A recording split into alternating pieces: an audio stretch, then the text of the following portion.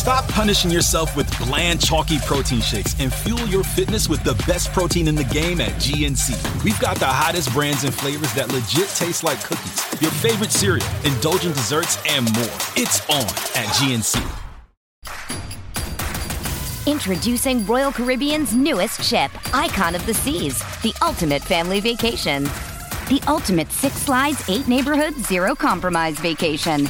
The ultimate never done that, can't wait to do it vacation. The ultimate chillin' by a different pool every day of the week vacation. This is the Icon of vacations. Icon of the Seas, arriving in 2024. Book today. Come seek the Royal Caribbean. Ships Registry, Bahamas.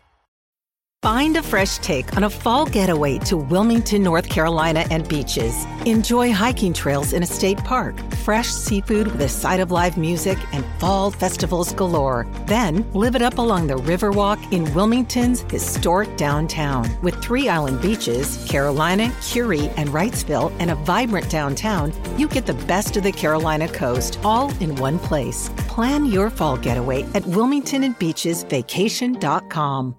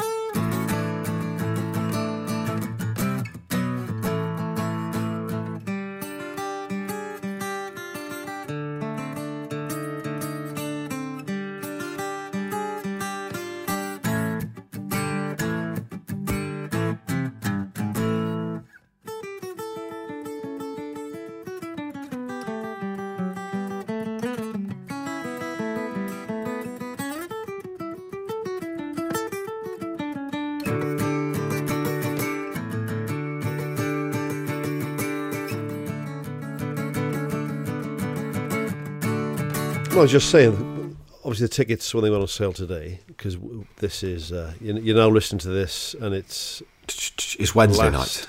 It's last Wednesday. It's last Wednesday as you listen to this. So we're actually talking to you next Tuesday. This is it's amazing, isn't it? So someone got in touch about tickets for me, and I was having issues with the ticket thing. And I tweeted, I said, listen, I understand there's issues about to the ticket site. Just let you know that we are on top of it and we are aware of it, and we'll do something about it. And I put an asterisk on it. I said, when I say we, I mean I'm actually drinking coffee in the sunshine, but other people have assured me they're there on it, right? Yeah. Which someone had used as a comment because they said about 2 minutes earlier someone was stressing about tickets on one of the Facebook groups, and they said at this moment in time Steph will be stressing and Bubbins won't give a fuck. That's pretty much the arrangement. So it wasn't that I didn't give a fuck. I just, when you couldn't resolve it. Well, when you're in the physical shape I'm in, it's you got to take it easy on yourself. No point getting stressed about stuff. No point raising my cortisol levels. If I get stressed about it, there'll be no show. Well, it'll be like be the Steph and Ellis show. Oh, I know. We'd get a hologram made of you. Oh yeah, I do like who was the fellow at Coachella? What was his name? Who was the one they used? Tupac. Tupac, yeah. I always get Tupac and Vanilla Ice mixed up. I only know two rappers. I mean, if you did Tupac die and Vanilla of stress, yeah, Hope Springs, I would watch Ringo Starr and Paul McCartney. That's a good point. Yeah, and I'd accept that Lennon and Harrison aren't going to make an appearance, but plus you'd be making a bit more each, I'd imagine. Yeah, I mean, tickets already sold. That's a fair point, actually. What's the maths? You'd be having my third between you, I'd imagine. We'd be split, so we'd be getting... It'd be 50-50 rather than 33 and a third. Oh, so it's almost worth killing him, Al. I mean, it's starting to make sense, isn't it? I had my COVID jab this morning, didn't I? Did you? Where? In my arm. Which one did you get? He's such a dick. I had the AstraZeneca one. Ooh. Yeah, the dodgy one. If you listen to this, it's not dodgy in the slightest. There's nothing dodgy about it. It's not dodgy at all. Someone said there's been 4 blood clot cases in 1 million. And they said, yeah, but that's like 1/10 of what you get on the pill. And more certainly about 1,000th of what you get if you got COVID. Yeah. And also, the amount of washed up 1990s cocaine-addicted stand-up comics who were saying, I'm not putting that stuff in my body. My body is a temple. Yeah. It's absolutely hilarious. But you'll fucking stick the thing off the bloke fucking on an e-scooter up your nose in a heartbeat. Some fucking scrotonoid with no GCSEs on an e-scooter, you'll bang that straight up your nostrils. What's this? Cocaine, oh brilliant. And it's got duckworming tablets and chalk in it. Oh, yes. Yeah. Beautiful. But I will not take AstraZeneca because my body's a temple. I know you're balanced. Just when you get the chance, just go and get the shot. It's a lot easier. But weirdly, I got it in what used to be the Toys R Us down Cardiff Bay. It's now a vaccination centre. So I had to go to Toys R Us for my vaccination. I never thought Toys R Us would go bust. Oh, I did, as soon as the internet kicked off. Because what a fucking ball ache. When you got kids, the last thing you want... Same with Mothercare, mates. The last thing you want to do with kids is take them shopping. Yeah. If you're buying toys or stuff for kids, you want to do that at home, watching your kids, not getting them in and out of a car and all the drama involved with it. They were the two things I thought. When internet shopping kicked off, I thought... baby goods and toys are going to be short-lived. If I'd have been a stockholder, I'd have been selling those stock like there's no fucking tomorrow. You thought, as soon as the internet kicked off, hang on. What's the thing? There's a real ball into shopping. I think there are two industries that I can foresee struggling in this new internet age, the age of the information superhighway. Because listen, if you're going to go and buy food, you're going to go and buy food, right? You're going to have food delivered, that's fine. But you like to squeeze it. I like to squeeze a pear and have a sniff of a loaf, right? That's different. Yeah. If I'm going to wear clothes, I want to try a pair of flares on. Squeeze your pears. You sniff loaves of bread? Yeah, it's a free country. In Tesco's? You mad bastard. That's all right. Even in COVID era. There's millions of toys all under one roof. There's millions of vaccines all under one roof. Yeah, so yeah. Toys R Us, Toys R Us, Toys R Us. There's millions, says Jeffrey, all under one roof, and it's called Toys R Us. Now, Kelly's thing, there's millions of Jeffreys, right? She thought it was hilarious because her dad's called Jeffrey. I said, there's not millions of Jeffreys under one roof. There's millions, says Jeffrey. Jeffreys R Us. Jeffrey's name is Gerard Ralph's name is Jeffrey. But he wasn't there today, it was just some retired nurses and stuff. Yeah. Oh, one of them should have dressed up as Jeffrey. There's a few lads there in combat fatigues. I assume they were like army cadets. Not fancy dress, I'm guessing. Yeah. On a stag. Or getting jabbed up on the same day. Yeah. So it was good. I turned up there. Got there early. Cal said, someone said it's quite dystopian, like one of the teachers in school, and it's quite scary. I went, well, if like 80-year-old blokes in high-vis scare you, then yeah. Otherwise, you'd be absolutely fine. If an 80-year-old bloke standing outside Toys R Us is particularly frightening to you, then yeah, don't bother. But otherwise, just go and get the jab. Whenever people say stuff like that to me, it's so dystopian, I just think, I just go on my phone, and then I don't notice my surroundings. Yes. But also that person has fucking zero idea what dystopia would look like. A dystopian future is not going to get a free jab in an old Toys R Us, is it? I mean, that chapter of 1984 was conspicuous by its absence. Yeah.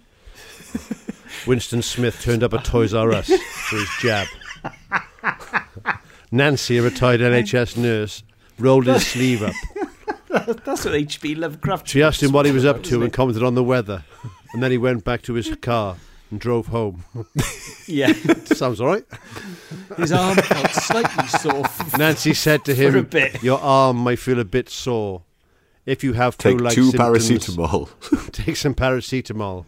If after a couple of days you feel unwell, maybe think about calling your local GP. Winston left. We seem to be in a state of constant war. Winston's jab was double plus ungood. Fuck off. It's just fucking having a free jab in Toys R Us is fine. I've been scarier places, put it that way. Even the needle, some dickheads are like, it's a big needle, because the type of vaccine, they've got to use a big needle. So I said to Nancy, after I'd honestly now, mates of mine, it's a big needle, they've got to use a special needle. Have you ever seen a Henry Hoover? It's as big as one of those. So I said to Nancy... It's so big, like they'll jab your arm, but some of it will go up your bum, because that's how fucking big the needle is. No, I was shitting myself. Like I said to Nancy, I said, is it a bigger needle than usual? Because I had my other jab. It hurt very slightly for a bit, and then it was fine. Again, no room 101. And she was like, no. She said, people have been saying it's a big needle, but it's just a needle. So whenever you inject it into a muscle, it's a needle. It's the same needle as all those injections. We've got Pfizer, and we've got AstraZeneca, and then we've got the cage that's got a rat in it that we can attach to your face. So those are the three vaccinations we're offering today. Oh, I'll have rat in cage, please. Angry, hungry rat, please. Dr. Burton. So it's absolutely fine. I took 2 paracetamol afterwards, as advised, and I'm just waiting for someone to feel tired. But at the moment, good film. There's not enough sport in 1984 starring John Hurt. It's a dystopian future, mate, isn't it? To justify it as a Michael Owens movie club, is there? No, whereas Rollerball is dystopian and there's sport. Oh, he does his daily exercise at the start. They all have to, don't they? Big Brother's watching. Yeah, him. he does a few star jumps. I'll do. Yeah, but then we're wandering down the aerobics route, then, which we all know isn't a sport. And then we'll be on to like yoga, and then I'll have to leave. CrossFit Games. Oh, Jesus Christ.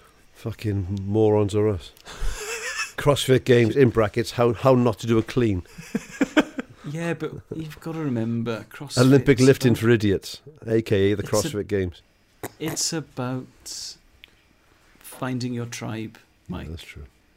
It's not about exercise. It's about tribe building. Exactly. Your tribe could be full of dickheads.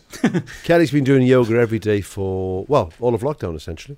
Right. With Adrienne, or Adrian, whatever her name is. Oh, yeah. She loves it. Who's Adrian? Oh, mate, she must have made a fucking killing. Yeah, she does YouTube yoga videos. If you think we're fleecing listeners, get on Adrienne, honestly. I don't, but yeah, go on. No, I don't, nor do I. I think we're bloody good value for money. Well, I'm free for most people anyway, so it's fine. But Adrienne's free too, but you can buy T-shirts and they're I'm sure she's monetized it. Particularly, she's got millions of people watching her. I can't keep a straight face. Like if Kelly's doing it in front of me, I mean, she's loving it. It was so good enough for her. Crack on. But I mean, so many times that some really deep American can be like, thumbs to third eye, engage with the earth, push into the earth, and just let that energy flow through your fingertips, and just be in touch with your core, and just breathe in. Allow yourself to love yourself. And Jesus, it sounds like a premium rate phone call, but it just goes on for like an hour. Is it the more spiritual side of yoga? I just thought it was yoga. I didn't think. But it's like yoga. But like most people get into yoga, there's that meditational aspect. The dream catcher earrings will rear their ugly head at some point. I occasionally do Headspace to help me sleep. I get that app. Yeah, I can't emphasize. You really must relax. I can't emphasize that enough. Try to remember the breathing exercises for tape number 1. Yeah, I've tried those. I always feel like a real prick to listen to those things. I can't get past that. I bought my sensei there, my golf pro, John Hasty, who's not my pro. He recommended, what was the book he recommended to me? On Audible. Hang on a second. I'll tell you what it was now. Do you know what? I tried yoga. Right. God, what a because surprise. It's like I'm made of fiberglass. Yeah. I am inflexible. So inflexible. And I thought, well, I'll do yoga. I'll try and loosen myself up a bit. Here we go. But it was one of the more spiritual ones. And I remember the lesson used to start at 6 o'clock, and I remember getting there at about 6:02. Yeah, stressed. And my theory for not losing my keys is that I've got every single possible key that I could ever have on the same key ring, and then my theory is it's then so big it's impossible to lose. So right. It's about, my keys are about the size of a sort of bowling ball. And I remember which ruins your ignition, by the way. Yes, that's true. Does it? Yeah. Oh no, my car keys are on good lad. on a different. Good lad. I can't stand a load of keys on a car key. That winds me up. Why? Because it puts weight on the ignition barrel and wrecks the barrel. Didn't know that. No, you do. I remember getting there a bit late, and she was already pissed off with me. And then I put my keys down on the wooden floor, and it did sound like I was playing free jazz. And she got so annoyed because she thought I was affecting Deborah's concentration, even though Deborah's like a 79-year-old woman from Sydenham, and I don't think she's meditating. I think she's trying to do a little bit of exercise. She's got angina. And I got told off for it. She said, "You cannot drop. Get You the cannot fuck drop out. keys like that." Oh, do you know what I would say? It would begin with sucking with my stump. Mike was not invited back to week 3. I'm not going to start saying that to my Yoga teacher. Yoga Well, you're never going to teacher. see her again. Why don't you suck my stump, It Brenda? sounds a bit like a hate crime, Mike. I'm not willing to conduct a hate crime. See if you can spot, right, which are the incongruous Audible books I've downloaded here, right? Okay. I'll read all my Audible library.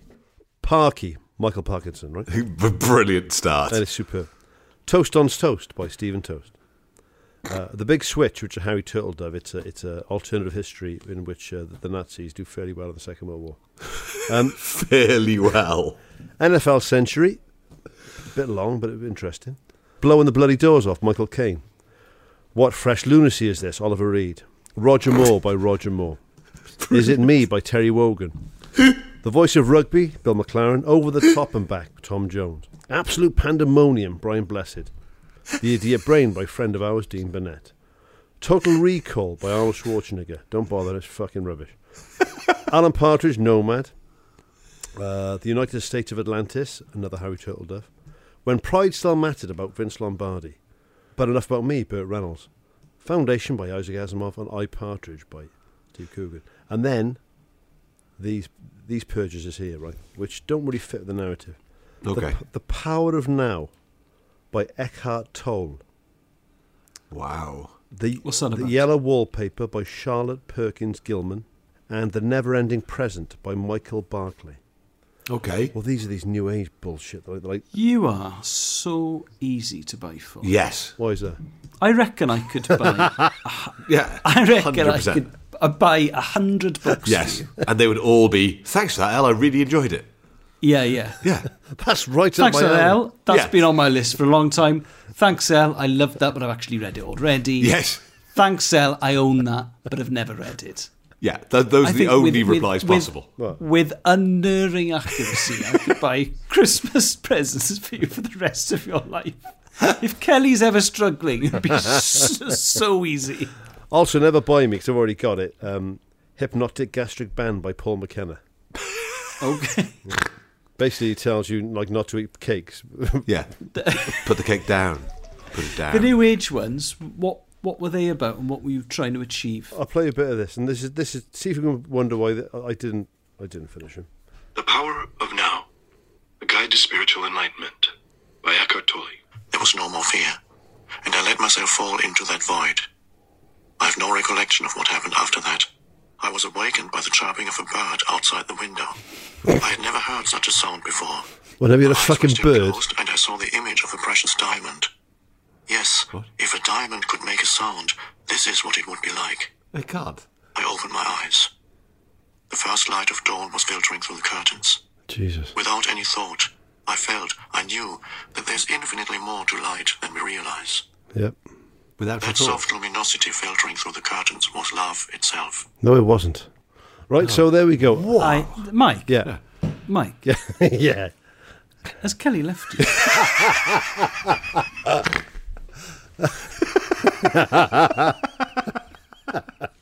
Because the way it goes from Roger Moore's autobiography Michael Caine, Roger Moore, Oliver Reed, and that fucking bullshit there. to that. To that is something happened.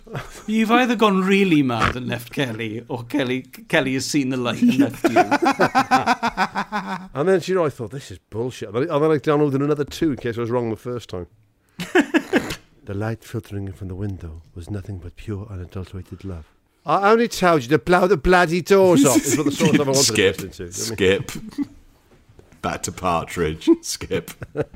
I don't know. I don't want to be Dismissive? critical of Okay. or dismissive of what floats some people's Oh, boats. no, you I crack mean, on. If you're into that kind of stuff. Kelly loves I mean, it. I don't think it would float my particular boat, but if people get some sort of solace out Whatever of it. works, mate. Oh, the Headspace just- ones work. Like, as in, I was doing it with one of the kids and I fell asleep on their floor. So it must work. Oh, yeah. And that's what I wanted it for. Oh. And it's so useful for Here's you. a great tip for you. So I was filming the sitcom thing the other day. I had a great tip from one of the actors on set. I might mention his name later. But he was doing a thing with, I believe, Meryl Streep, of all people. Brilliant. Who gave him a tip about having a nap, like especially when you're on set, and but this would work with anybody. Have a pencil nap, right? How good is this? What's a pencil nap? Well, you hold a pencil between your thumb and your forefinger, and you can just doze with your eyes closed, holding the pencil. Yeah. As you begin to fall into a deeper sleep, you'll drop the pencil, and it wakes you up. So if you just want to relax, apparently it works. Just want to relax and have a little 40 winks. Just hold a pencil in your hand while you're doing it. I've fallen asleep holding a beer. And that's poured all over me and I haven't woken up. Yes, Oh, yeah. me too, yeah. Yeah, if you're pissed, I mean, it doesn't work. Okay. I was thinking the pencil dropping on the floor is not going to wake me up. I mean, It's when you In the back fall of asleep. Ritzy's. It's when you fall asleep with a pint. Yeah. And you spill the pint on your groin. Yeah. And you're not wearing very dark trousers. It is so embarrassing. It is. I tell you what also works, and it does work. And you think it's an urban myth, and it is. My mate Nicky used to get very, very drunk. So when we were in college, he wasn't in college with us, but he was visiting. So we got very pissed in the house, to the point where you do the sort of juvenile stuff. I drawn on his forehead. Ah, classic. And then I'd shave one of his eyebrows off for a funny jape as well. Oh, dear God. And then he was that pissed, I shaved his pubic hair off as well. And then took a photograph of it with my thumbs up next to it. It was quite funny. And that's where you've gone too far. So I shaved his cock and balls. I shaved one eyebrow off. I'd drawn on his head. He's still asleep, right? He's still pissed. So then we thought, I wonder if that old wives' tale about putting a hand in warm water actually works, right? Yeah. So we got a bowl of warm water, put his hand in the warm water. I'd say within 30 seconds he'd pissed himself. Wow. And then we went to town. This was the best thing. Oh, my God. So we got a taxi.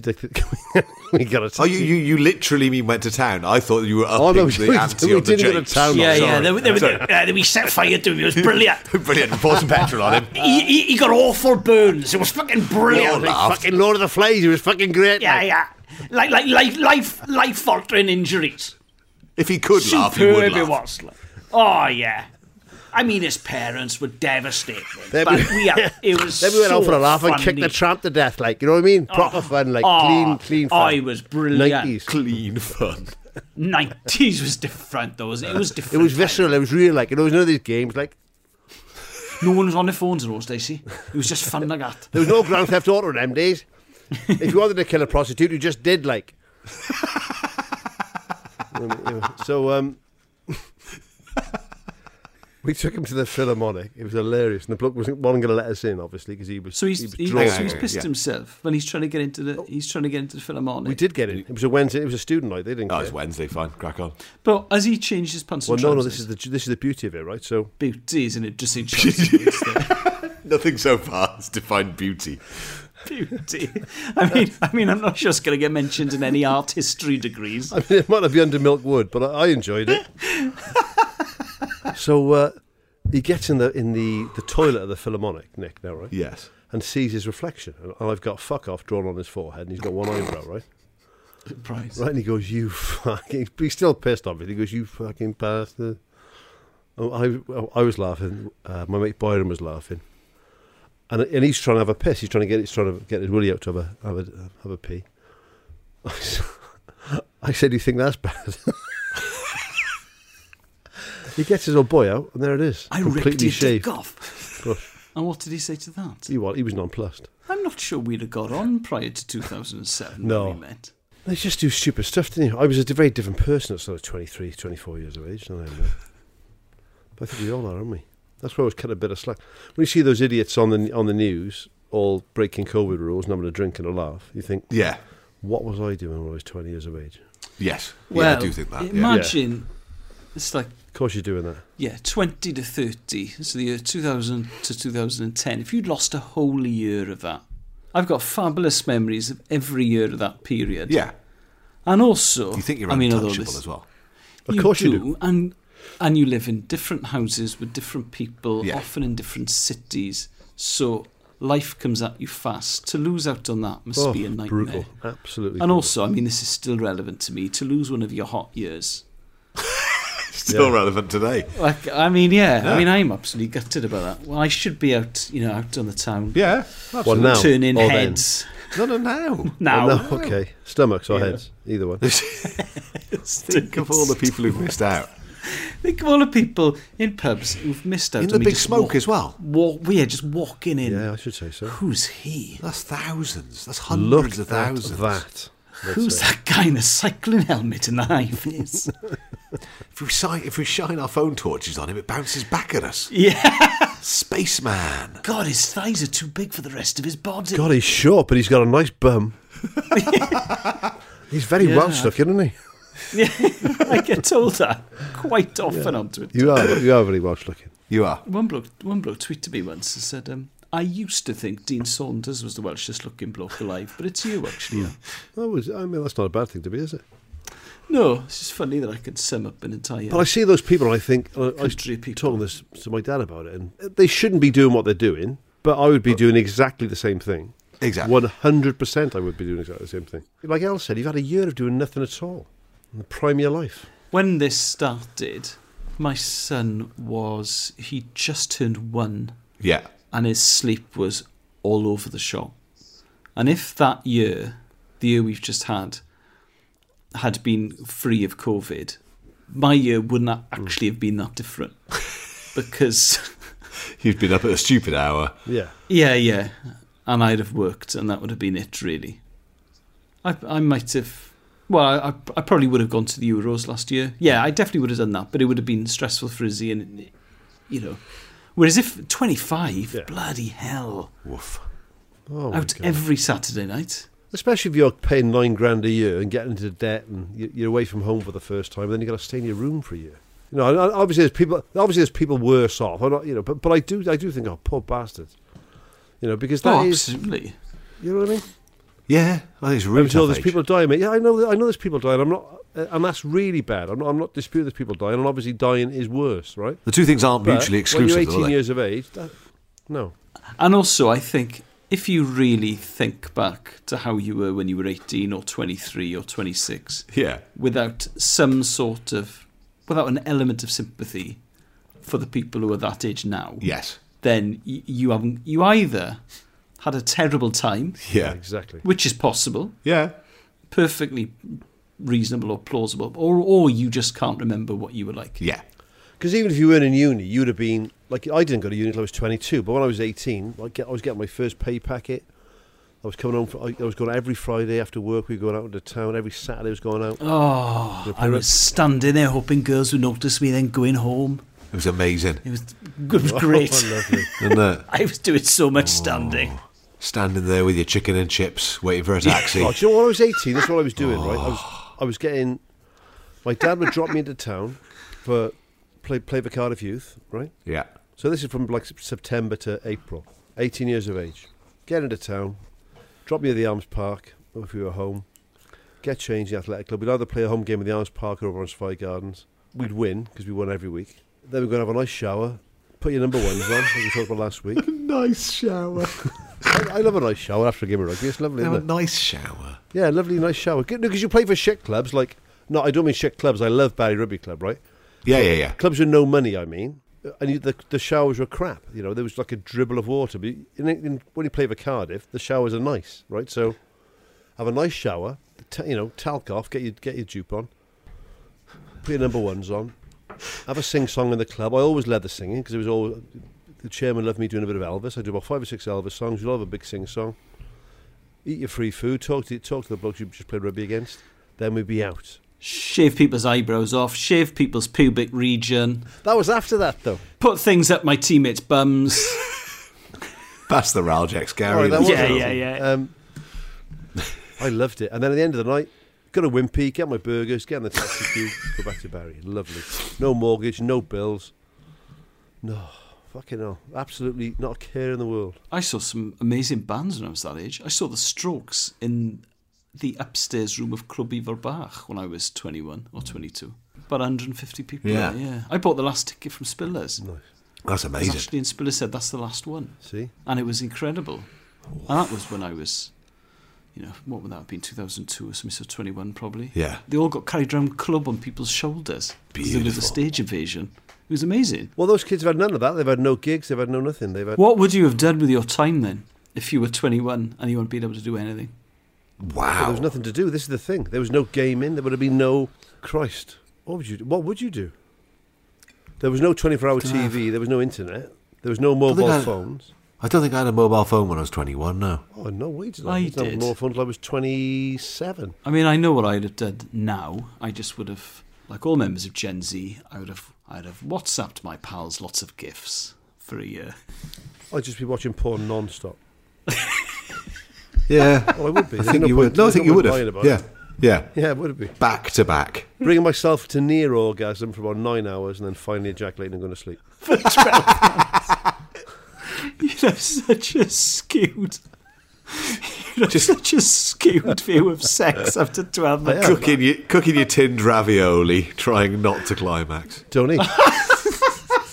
I used to know a guy, and he was such a extravagant masturbator. I bet I beat him. Go on. You would do that, and then he'd break off halfway through and cook quite an elaborate meal. Beautiful. And then go back to... Well, yeah. Do you know what? Because when people would like to get over with quickly, it's the same argument that I have about Test cricket and the NFL. I can't wait till you're on TMS. No, if I'm enjoying something, why would I want it to finish? Aggers. No. No, I've always been a 2020 man myself. Oh, man. Double overtime NFL game. Playoff NFL where there's no...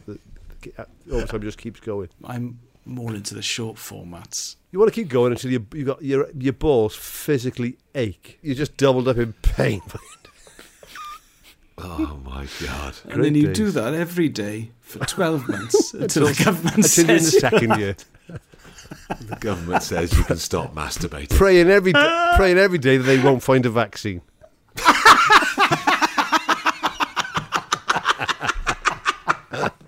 How was it, Mike? It was the best year of my life. It was the best of times. It was the best of times. So I managed to scrape a third. So, but that's what I would be. But that wouldn't have been an option back then, would it? 1994, that wasn't happening. Well, it would. Well, no, but you couldn't. There wasn't. I could go through all my old club internationals and my razzles. Yeah, there's a lot of video action. You'd be fine. Yeah, living with mum and dad, though. Oh, are you kidding? You've seen the videos back in the day. Your VHS. Oh, awful. Horrible, grainy, strobing, bloody, multiple copied VHSs from some dodgy bloke who lived on an estate somewhere, usually. We'll give you like these VHSs in a bag. No, thank you. And it's always German. There was always like some stuff like Colour Climax nonsense they got from over the continent. Oh, dear. Way too much hair everywhere. Yeah, not for me. Not for me. Good. I'll stick to my tried and trusted British pornography, please. There's one thing that is good about having Brexit. It is that we have put the borders up on that sort of pornography. We gave this planet an empire. We gave this planet the game of football.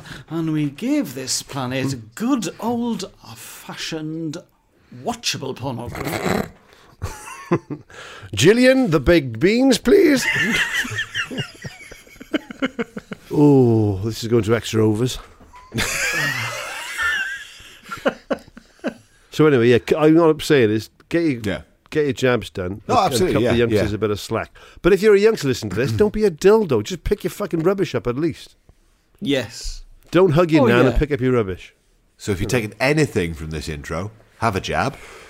Yeah. If you're a mean person to the youngsters, stop it. Let them have fun. If you're a youngster, don't be a dildo. Yeah. And stop watching German porn. Yeah. And those are the 5 things you need to take. That's like the bloody 5 pillars of, I was going to say a religion, but let's just pick my own before I offend everybody of that religion. I picked up my rubbish when I was young. I've always picked my rubbish up. I've never ever been a litterer. No, me. Because I'm not a dildo. Up. I don't think I would ever think of leaving stuff. So rude, isn't it? It's just saying to somebody else, that's your job, mate. Yeah. Like I said, I tidy up before the cleaner gets here. And I feel guilty about having a cleaner. I certainly don't want to clean my rubbish up. I wouldn't have shot anybody. I clean all my own rubbish. Least of all the person I paid to do it. I know. We were at the cinema there once. I just started seeing Kelly. Oh, my dad again. Go away, Dad. I'm talking to someone. Sorry, he's probably having a heart attack, but if he is... It's worth checking. He's had a good image. I was at the cinema with Kelly. We were on the way in, and there's a lad about 18, 19 drinking one of those massive, the pop in the paper cups, about 10 yards in front of me. Finished it and just dropped it on the floor, kept walking. Really? I said, look at this. And Kelly said, oh, don't say anything. I said, no. So I just picked it up. No. I wasn't a prick about it. I picked it up. I tapped him on the shoulder. I said, excuse me, pal. I said, you dropped this? He went, oh, sorry, make this empty. I said, yeah, I know that. Put it in the fucking bin then. And he took out, he did it, mind. He did put it in the bin. But I thought, why the fuck? What's going through your brain to do that? I don't get it.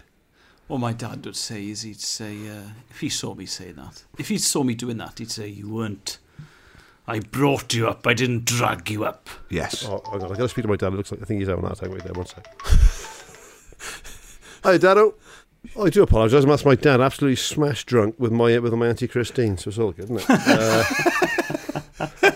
Youngsters. Auntie Chris going, he's working. It's 9:30 at night.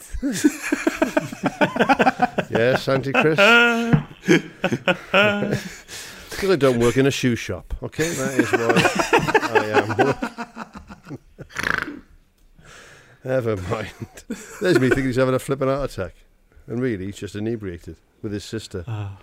Brilliant. Speaking about never growing up, he's 76-year-old man. Yeah. Auntie He's Chris phoning is you 70. pissed. Yeah. Massive role reversal going on.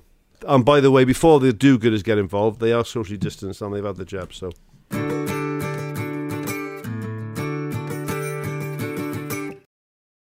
It's only a kick, a jump, a block. It's only a serve.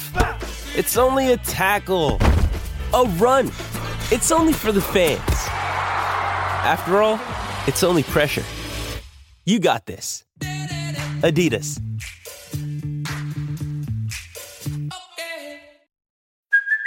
Hey, it's Kaylee Cuoco for Priceline. Ready to go to your happy place for a happy price? Well, why didn't you say so? Just download the Priceline app right now and save up to 60% on hotels. So whether it's Cousin Kevin's Kazoo Concert in Kansas City, go Kevin, or Becky's Bachelorette Bash in Bermuda, you never have to miss a trip ever again. So download the Priceline app today. Your savings are waiting. Go to your happy place for a happy price. Go to your happy price, Priceline. First round of clips for this week then, gents. Ellis, you go first this week. This is Alex Scott giving as good as she gets with Jamie Carragher. Remember those days? Jamie, you couldn't even name top 5 women's players, so don't tell me you watch me play. I've got the number one. I've got the number one. The number one in CBS. All right, listen. Mia Hamm. How old are you? Oh, there you go. Please, the Americans. Well done. Oh, my goodness. You've got to keep your audience, Alex.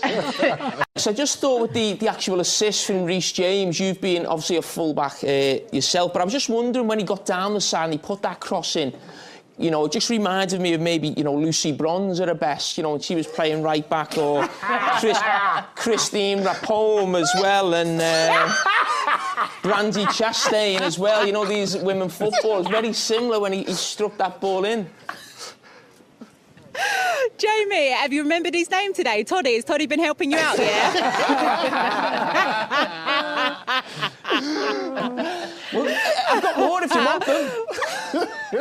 Go on, keep it going, Wendy I Reynard. want to hear it, I love Wendy it. Reynard. Oh, yeah. And Buchanan. Great defender for France. My favourite centre-back is actually Buchanan. Right, now then, the reason I've chosen this clip, I've been wanting to do an Alex Scott clip since mid-March because The Athletic wrote a very, very interesting profile of her. And it was a really good read, and I found out a lot of stuff about her that I didn't know. So I thought, oh, great, I'll do an Alex Scott clip.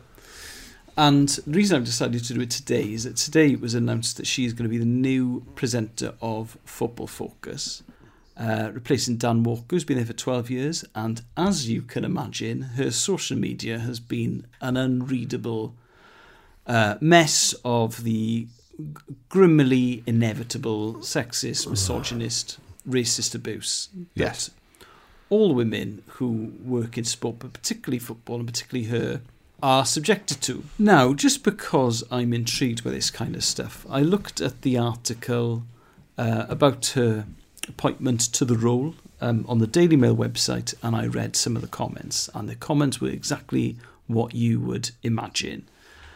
And I thought, okay, well, I'll counter this, all of the divs, and I'll choose that the winner she scored in the UEFA Champions League final, because she's won the Champions League final, she's won 5 Premier League titles, she's won 7 FA Cups, 140 caps for England, and an MB, right? So she clearly knows the game. Yeah. Right, now that is undeniable. Yes. Dan Walker never plays at the highest level. That's my favourite bit about it. At the highest level. She hasn't played at the highest level. Steve Ryder's never played at the highest level. Jim Rosenthal never played at the highest level. I could go on. People say, well, she hasn't played at the highest level because it's not as high a standard as the men's game. So seemingly winning the Champions League and playing in World Cups, getting 140 caps for England and the FA Cups and the Premier Leagues and all that kind of stuff, that's seemingly not enough. Yeah. So I thought, all right then, I'll choose the goal she scores in the final, because it's an absolute screamer as well. But then I thought, why? Why would you do that? Because that's not going to be good enough anyway. If you're that kind of dick, you'll say that the defending is naive, or that the goalkeeper should have done better, or all of that kind of crap. And I thought, she's on there to present because she's a very good pundit. Yeah. She also has a degree in professional sports writing and broadcasting from Staffordshire University, which... She's like the most qualified person in Britain. She finished at the 2015 World Cup. She submitted her dissertation the day of England's opening game against France. So she does a dissertation and then England get to the semi-finals and come third in the World Cup. Yeah. Literally the only controversial thing is this didn't happen about 5 years ago. Yeah. So she's got a degree in sports writing and broadcasting, and she played the highest level. She achieved all there is to achieve. Really, well, England haven't won a World Cup. She didn't have a penis, so come on. But then I thought sitting down. So that's the relevant bit. So do I. I thought, actually, do you know what? I'm not going to choose one of her goals. Yeah. I'm going to choose her being really, really good on the telly, because that's what she's there great on for. the TV. I love this because she's ripping the piss out of Jamie Carragher for not knowing enough female footballers. And it's so funny and it's so charming. And I personally couldn't be happier that she's going to present Football Focus, because she'd be really good at it. And I read this article, and Chris Kamara made an interesting point. Because not only is she a woman, obviously she's a woman of colour. And Chris Kamara was saying, I started on the telly in 1998. So it was before most people had a mobile phone. It was before social media. He doesn't think that he would have lasted. Really? Because the thing with Kamara is he didn't have a particularly glittering footballing career. He played for Swindon, he played for Middlesbrough, played for Sheffield United. He certainly never got anywhere near the England team. But the thing with Kamara is he is good value on the telly. Yeah, that gaff where that person got sent off and he hadn't realised. That helped in a way that could have really hindered him, actually. But he gets around it in such a charming way. He's now very much a fixture on the screens. I think people really like Chris Kamara. This article, I read it a couple of times. I just became more and more impressed with her the more I read it. So she's been at Arsenal since she was 8. So she started playing football as a young girl, and her brother's team were playing in a competition, and one of the boys dropped out. So they asked her to play. And she had a really good game, and Arsenal, then they picked her up. So she was at Highbury from the age of 8. And the women's team coach was always trying to, not instill, but involve the girls, the young girls' team in the machine at Arsenal. So she was cleaning boots, and Mark Overmars gave her a pair of boots, and she didn't have the confidence to wear them. And her father left when she was 7. So, she she's had to do it the hard way. So she went. What an impressive person. But well, I mean, she was playing in America, and then the league collapsed. So then she came back. So she had been professional, then she had to stop being professional for a bit. And she was training on her own. So she would have a heart monitor. She would tie her dog to a goalpost, and she was just running laps, her and her teammate, to try and keep fit. You know, there was no easy way of doing this. Those dongs criticising her, right? Yeah. If you broke down her life into every facet of her life, there's not a single facet of her life that they would be able to outdo her in. Yeah, at absolutely. all. Not one. Not fucking one of them. If you subscribe to The Athletic, do read the article, because I was agog. And you just think, Christ, I mean, she's one of life's winners. So a few of the people who were interviewed say from day one, she would grab every opportunity with both hands.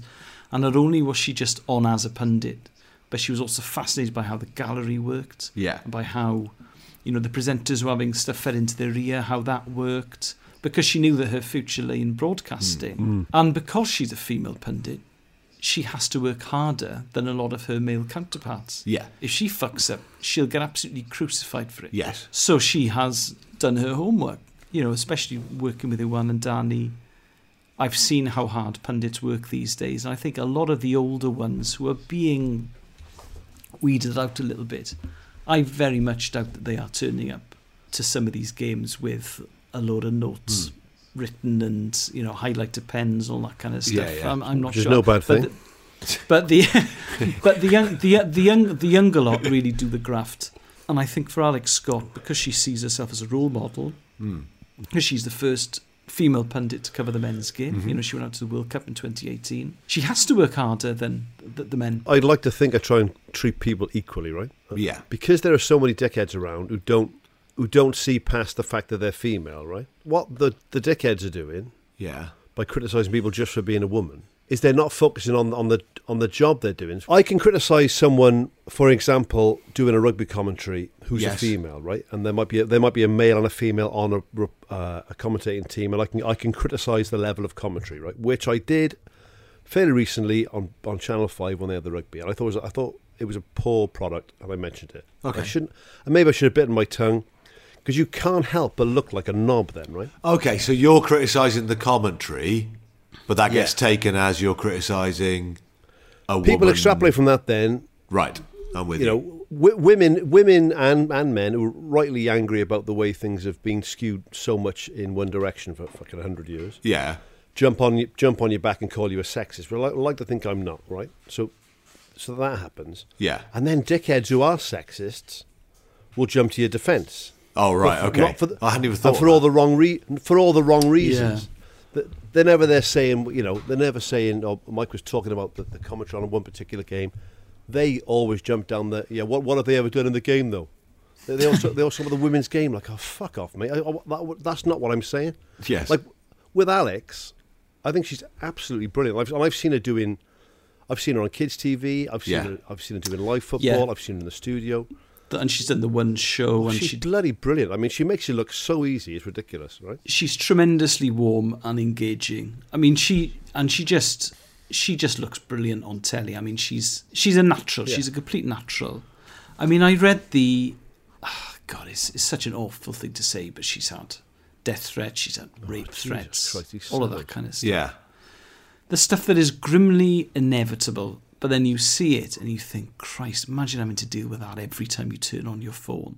The Daily Mail comment that just made me shake my head. Well, because the Daily Mail, mate. This one bloke saying, "Oh, I can't handle this. The women's game is being shoved down my throat." Now, Wales, the Welsh women played Denmark last night. It's shoved down my throat. Wasn't even on telly. I was going to say, watch it on. You could watch it on iPlayer. It is so easy to avoid the women's game if you want to. The idea that it's shoved down your throat is just so absurd. That's brilliant. So the Welsh women have a new manager, Gemma Granger, who was a real coup. The FAW's done that brilliantly to get her. And I'm really hopeful that with this group of players and with Gemma Granger in charge, they can qualify for a major tournament, because that would be absolutely huge for the women's game in Wales. So they lost to Canada, where I think they're 8th in the world, on Friday night, and then they drew 1-0 with Denmark, who are 14th in the world, who are a very good side, Denmark. And Jess Fishlock scored a goal. I know Steph retweeted, I retweeted it as well. It's an absolutely fantastic move. It's a great goal. It's a really good goal. It is such a good goal, but it certainly wasn't rammed down my throat. The other Daily Mail comment that made me laugh, it was like, oh, well, you know, what the BBC got to understand is you go woke and you go broke, right? So what I think we should all do is I think we should all stop watching Football Focus, and then when they realise that ratings have plummeted through the bloody floor, then they'll realise, and then they'll stop her from being the presenter. I thought, all right then, say that happens. Yeah. What do you win? Yeah. What have you gained by that? What's the end game for that? What's the outcome you want? That they bring back Dan Walker, or they ask Ray Stubbs to do it again? What is it that you want? Yeah. Or they get Jason Mohammed or whoever, or Mark Chapman. The end game. What is the end game there is they want that show cancelled. They win? want less entertainment on telly.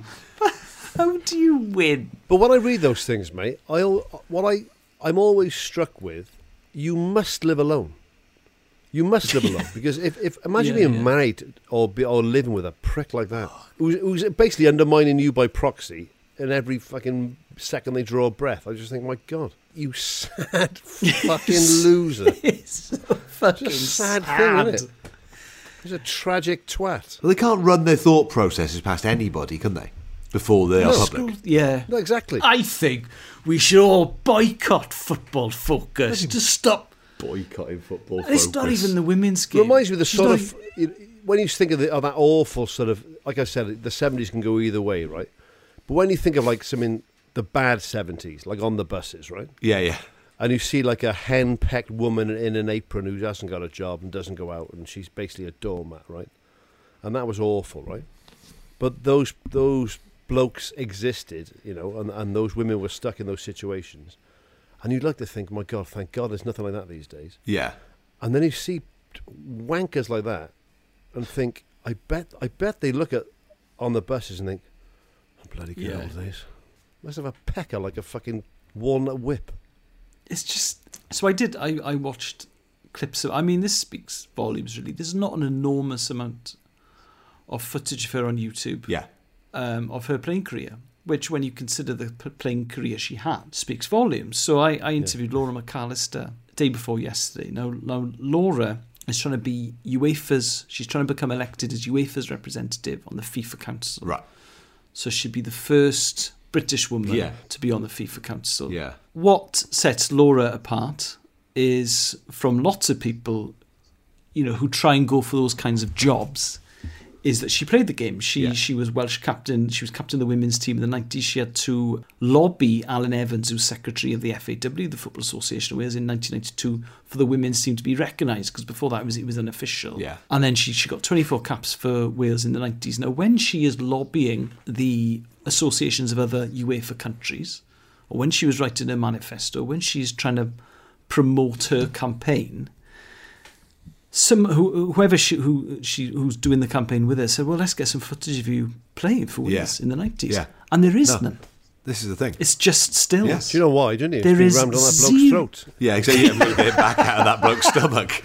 It doesn't exist. Isn't that amazing? She played in the period of time when she got her 24 caps. God. That was every game Wales played in that period. So she was, you know, she didn't miss a game. It's like between 94 and 2002, I think. 94 was when she made her debut. No footage at all. The BBC went down there, Swansea went down there. Yeah. No one is down there with a video camera. I got footage of the Barron District final from 1987. Yeah, exactly. Yeah. I know. Under 15s. It's extraordinary, isn't it? It is. That's ridiculous. Because that was the thing with Alex. Like, Alex was a right back. So she didn't score an enormous amount of goals. I think she scored something like 12 goals in 140 games for England. The goal she scores in the Champions League final for Arsenal, the winner, I did find it eventually on Twitter. Right. But it's not on YouTube. Or I couldn't find it on YouTube. Okay. Can you imagine the 2007... It's not exactly overkill, is it? Yeah, the 2007 Champions League final. having to really search to find the goals in that. I mean, it would take you seconds to find. What I like about this clip is that Jamie is acknowledging Alex's point that he doesn't know enough about women's football and he can't name enough women's footballers, but he's not doing it in a defensive way. He's not listing off all these people going, well, actually, I think I know these people. He's going, here's some list of names that I've been given, and this is quite funny now, because now I'm going to give you a list of names, but I get your point that I don't know enough. I think this might have been an interview I did with him, actually, but Robbie Savage was saying that he sometimes feels embarrassed that he didn't win enough. Yeah. So he was doing punditry. Yes. It's either on the Euros or the World Cup, isn't it? It's the Euros, yeah. And he's alongside Clarence Seedorf, who has won it all. Yeah. And he's alongside someone else, someone like Thierry Henry. I think it was. Who has won it all. And then it's Robbie Savage, 1998 Worthington Cup final, or whatever is Robbie won. Yeah. But I don't think anyone says about Robbie Savage or Chris Kamara, well, they were better players. Yeah, exactly, like Chris Sutton, people like that. They don't go, oh, well, come on. Well, just for a woman to be doing that job that, Tony Gubber's done in the past, you've got to be the best footballer in the country and have a degree in writing and broadcasting you're about right. football. That is, And then, if you do get a break, someone will say, well, you're not qualified. I'd rather watch no football focus than you be on it. Well, that I will tells not you enjoy this. That tells you everything about yourself, will not. mate. Turn it off, kids. Turn it off. We're not watching this.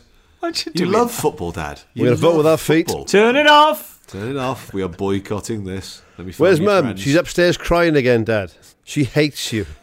Robbie Savage won the League She wants Cup to go. in 2000 and got to the final in 1999 when he won the FA Youth Cup with Man United. There we go. Class of 92. Sorry, Robbie.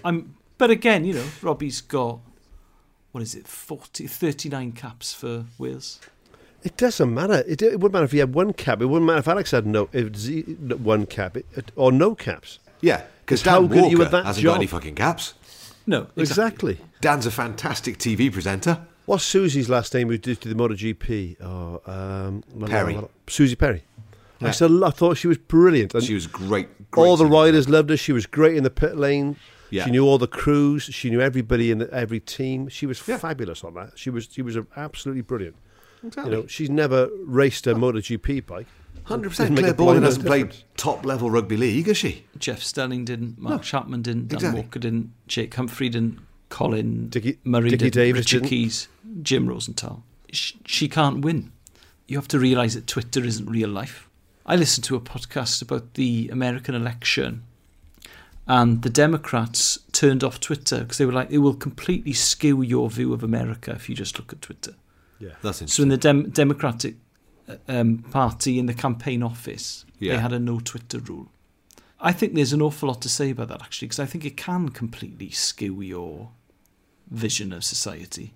Either way. Because either... Well, you'll just end up seeing the people that are in your Twitter feed. Complete echo chamber, that's what they say it. Was it an echo chamber, or you just get people replying, do you think you're a dickhead? I was... we've had it on 5 Live, and it's funny how angry some people are. But then they're not angry with me for my gender. They're angry with me because they think I'm shit on the radio. Yeah, that's different. It's a different thing. That is different. Yeah, it is different. They're not angry with me for being a man. They're angry with me for, polluting their favourite radio station with bad content. Yeah. Just give Adrian Charles another hour. Don't understand, dear BBC. Yeah. Move the film review forward. You could just get rid of this. Mark and Simon have another half hour. Give Charles another hour to finish off what he's doing. Almost everyone's happy. Yeah. Right, Mike, what is your clip for this round? Right, this is a clip of Gaza playing for Rangers back in the day, about 94, I guess, 94, 95, with a referee called Dougie Smith. I don't know if he pronounces himself Doogie, as in Doogie Donnelly, but Dougie Smith. Doogie Howser. Or Doogie Howser MD, who now, of course, is in Series of Unfortunate Events, playing Ginola. Really? Too young to be a doctor. I mean, I know that was the point, but Dougie Smith, this is Dougie Smith having an extreme sense of humour failure in a Rangers game back in the 90s. Was sure to have scored, you'd have thought. Well, the first time effort, carrying a yellow card, which must have been dropped by the referee. So Gascoigne shows the yellow card to Douglas Smith. Well, I have to say, I think there's a little lack of humour there. I can't really understand that. It was a light-hearted moment, and I really could see no disrespect or show of dissent there. Gordon Jury making the point, but Gascoigne, remarkably, has been booked. I love Paul Gascoigne anyway, and people who know anything about Paul Gascoigne will know that he is essentially a child in a man's body, right? Yeah. I think this is so innocuous, and so this is one of the worst refereeing decisions I've ever seen. I love it. And I think some referees are just absolute wankers, and this bloke is one of those absolute wankers of a referee who gets into refereeing for all the wrong reasons, right? What law of the game has he broken? Oh fuck no, dissent, I imagine. Yeah, dissent. Yeah. So if you're not watching the clip, and it's only a 50-second clip, builds on the Gordon Strachan clip we picked last week when Wenger got carded for kicking an empty water bottle by the fourth official, right? Prick. So this one, he's dropped his card. The referee has dropped his yellow card on the floor. Yes. Gaz has picked it up for him. Yeah. Gaz has then jogged probably 30 or 40 yards to give him his card back. Yeah. Right? As a joke when he gets there, for dropping the card, Gaza shows him the yellow card he's dropped. Everyone has a bit of a laugh. The commentators have a bit of a laugh about it. The opposition seem to quite enjoy it. He then takes the card off Gaza and then shows him the card and yellow cards him for dissent. It is, honest to God, I mean, we talk about refereeing decisions where you've missed obvious fouls or that someone's patently biased. This is worse than all of that. I'm like, you small-minded little fuck. Yeah. What is going through your mind? How bad has your day been, mate? That you're going to give somebody a yellow card for that? He's not missed a minor offside. It's not like the ball's crossed the line and he hasn't given it. Yeah. It is unbelievable that he gets booked for this. It's brilliant. It's just unbelievably poor sportsmanship by the referee. So, I Googled a bit about it afterwards, and there was some referee they're talking about, Scottish referee. There was a bit of a recruiting crisis with Scottish referees in the 90s, and I suppose there still is. There is across football with a lot of sports.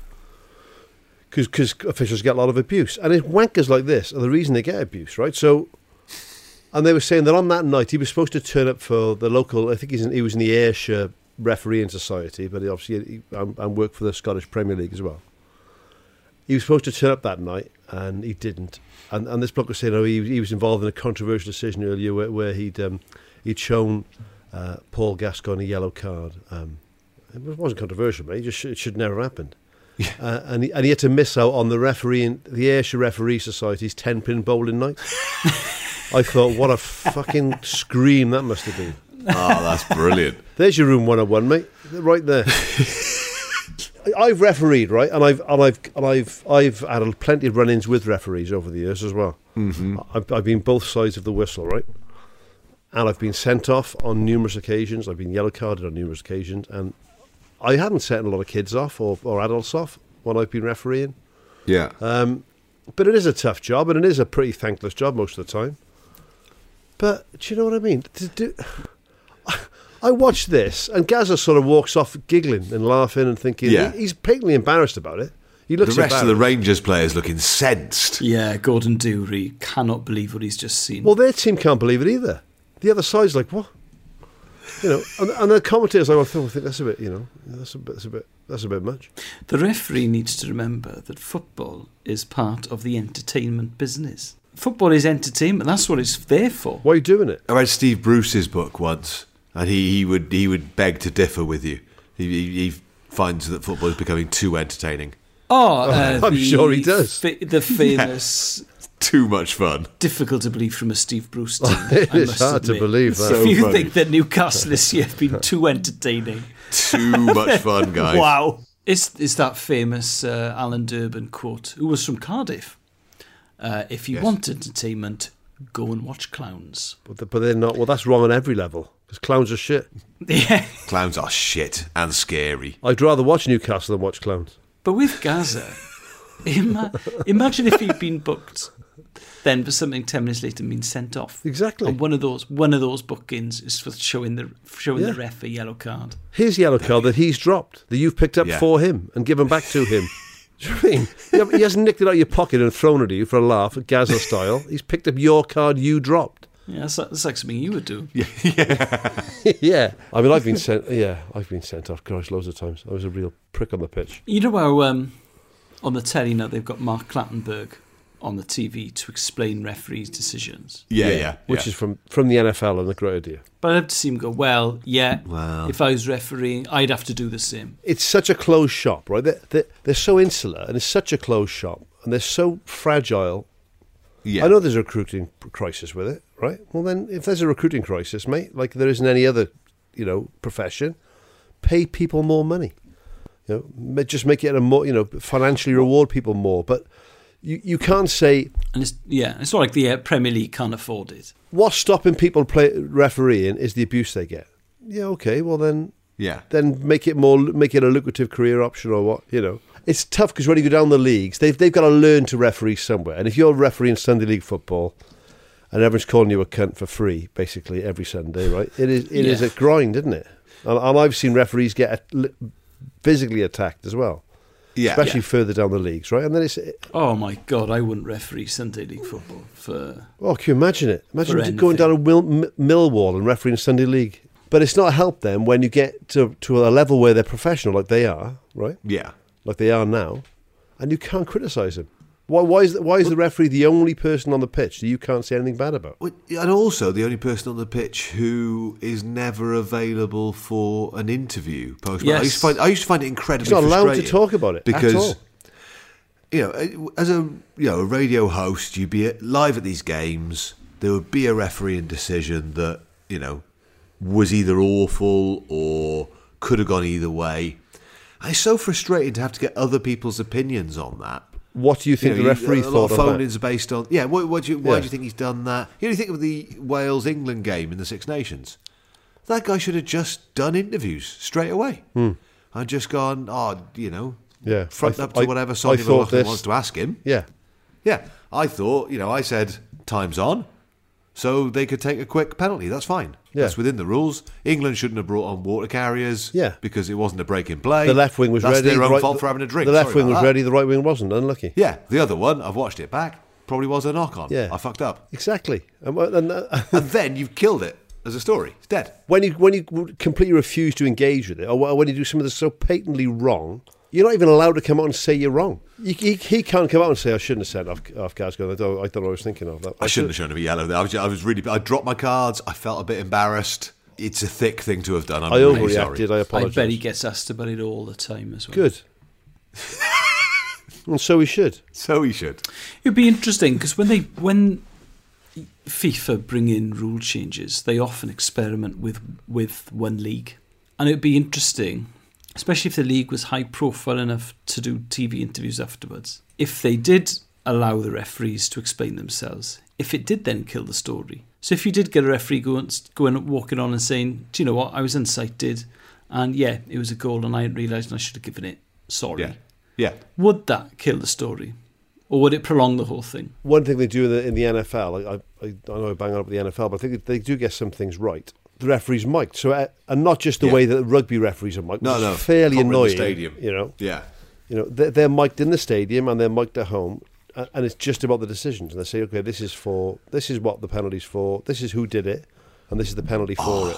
That'd be great. So if this guy had that, he pressed his microphone, walked to the centre of the pitch, going, "I have booked number 8 for Rangers, Paul Gascoigne, for being too fucking funny." Yeah, exactly. And then he's showing cheek, acting in a reverent and impish manner, imp-like behaviour. Sack Lynn for having fun at the expense of her employer. But you might think then, I'm not going to give him a card for that because I've got to go and explain it to 60,000 people. That's what I mean. Yeah, exactly. You know if you've got to press the button and go, Neymar called me a tool when he walked past. That is a yellow card. And I'm not having it. I love with football being played behind closed doors. I love the commentators having to apologise for the language. Yeah. Every few minutes it makes me laugh. Do apologise for any viewers at home. Just do it once at the start of a game. Some of the bad language has been... Yeah. We used to have to do it whenever we did boxing commentary. They'd go, right, Steph, could you go to the corner now? Like, okay, so you go to the corner, you hear the trainer talking to the boxer. Corner? He's going to say fucking cunt. Like 100% he's going to say that. Yeah. And as soon as he does, we'd like to apologise to anybody offended by the... Yeah. Well, the grown-up language. You are listening to boxing. You are listening to boxing, so... You are watching two grown men fighting each other for money. Yeah, it's a bit weird. If this is where your moral compass comes up and you're going to phone up and complain. The threat of concussion I didn't mind. But the effing and the jeffing on Radio Wales's coverage of Joe Calzaghe. My wife and I thoroughly enjoyed the one chap caving in the orbital socket of the other chap with his knuckles. But his use of the word bugger in the corner was absolutely unforgivable. That is where I draw the line. So Dougie Smith, I don't know what happened. I don't know. I doubt he even missed a game for this. I was at school with a boy, and his ambition was to be a league linesman. Not even a ref. Wow. Yeah, he wanted to be he thought that was achievable. He wanted to be a linesman in the league. Which his dad was a ref in like the Carmarthenshire leagues. But he wanted to be a sort of professional league linesman. And do you know what? We take the piss. I mean, the sport cannot happen without referees. My father-in-law, he refereed in the Derbyshire Sunday League for years and years. And he was telling me, he told me at Christmas before, I don't know, some pub team in Matlock are playing a pub team from Bonsall.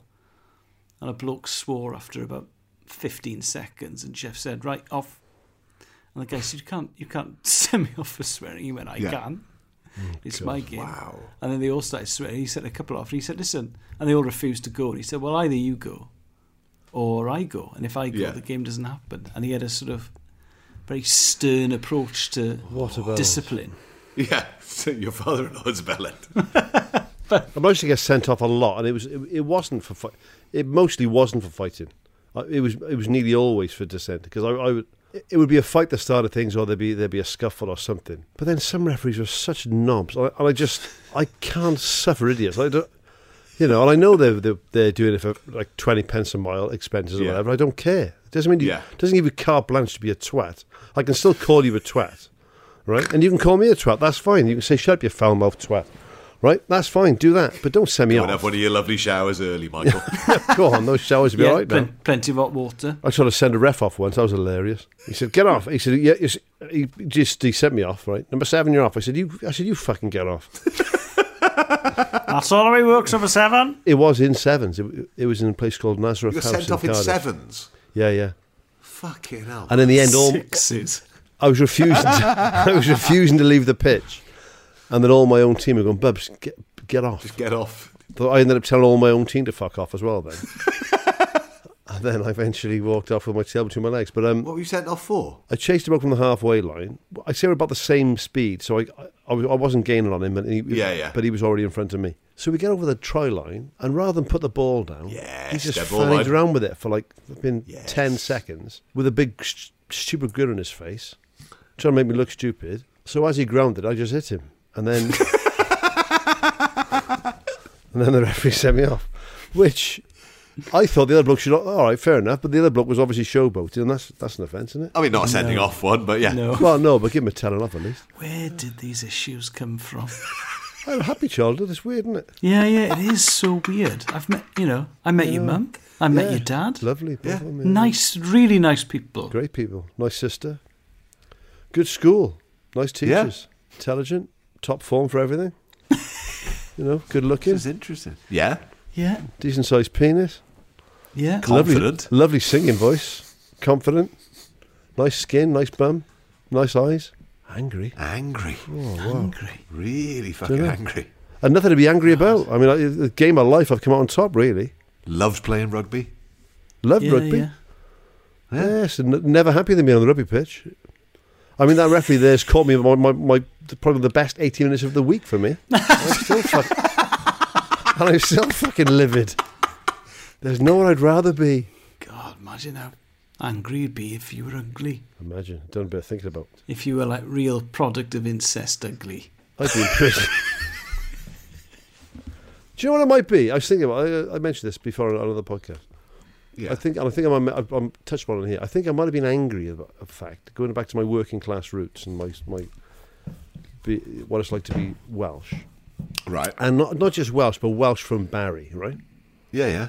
Was I always felt hard done by against the Welsh-speaking teams and the posh teams. They were the ones that really got my dander up, because I thought, you think I'm some bloody rough Barry Oik. So I'm going to punch you and prove you wrong. I'm going to punch you in the face to show you you're wrong. To show you how rough I'm not. And then I'm going to call the referee a cunt and refuse to walk off. Who's laughing now? Point proved. Fuck you. Fucking like him, are you cunt? I told you before. I used to cover my bedroom floor in drawing pins. Yeah, to try and control my temper, so I could get used to my being angry about stuff and try to put a lid on it. Do you think it was the drawing pins that made you angry, Mike? I used them to try and calm me down, but it didn't work. Obviously, just ended up angry. Just ended up angry and bad feet. He's got a flawless drawing pins. He's got 40 drawing pins in his ankles. No wonder he's pissed off. The krypton factor trying to get to bed every night. Of course he's bloody angry. I was angry with sepsis. Right, my clip for this round is one that I can't believe I haven't already done. I was kind of going back through sort of one of my original lists of clips for when we started doing this, and I thought I'd done this one, but I haven't. And I was reminded of it on the weekend. I was watching the boxing on Saturday night, and Savannah Marshall was boxing, and she's just one of the best boxers I've ever watched. Just like stylistically has got it, really understands the sport and totally has it. And then I'd seen on the news Rachel Blackmore winning the Grand National, and I thought, oh, okay, right, maybe in the future I could do clips of one of these. And then I thought of sports people who just embody their sport for me and who totally understand their sport and their whole way of doing the sport works for it. And I thought, I haven't done Rachel Atherton, and I don't know why I haven't. So this is a clip of her. She is probably the greatest downhill mountain biker of all time, 5-time world champion, and this is sort of one of those head cam shots of one of her World Cup runs.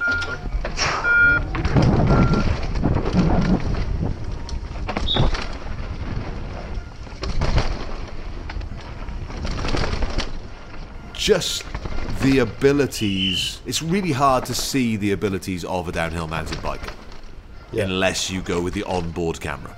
Yeah. And the onboard camera in this is just spectacular.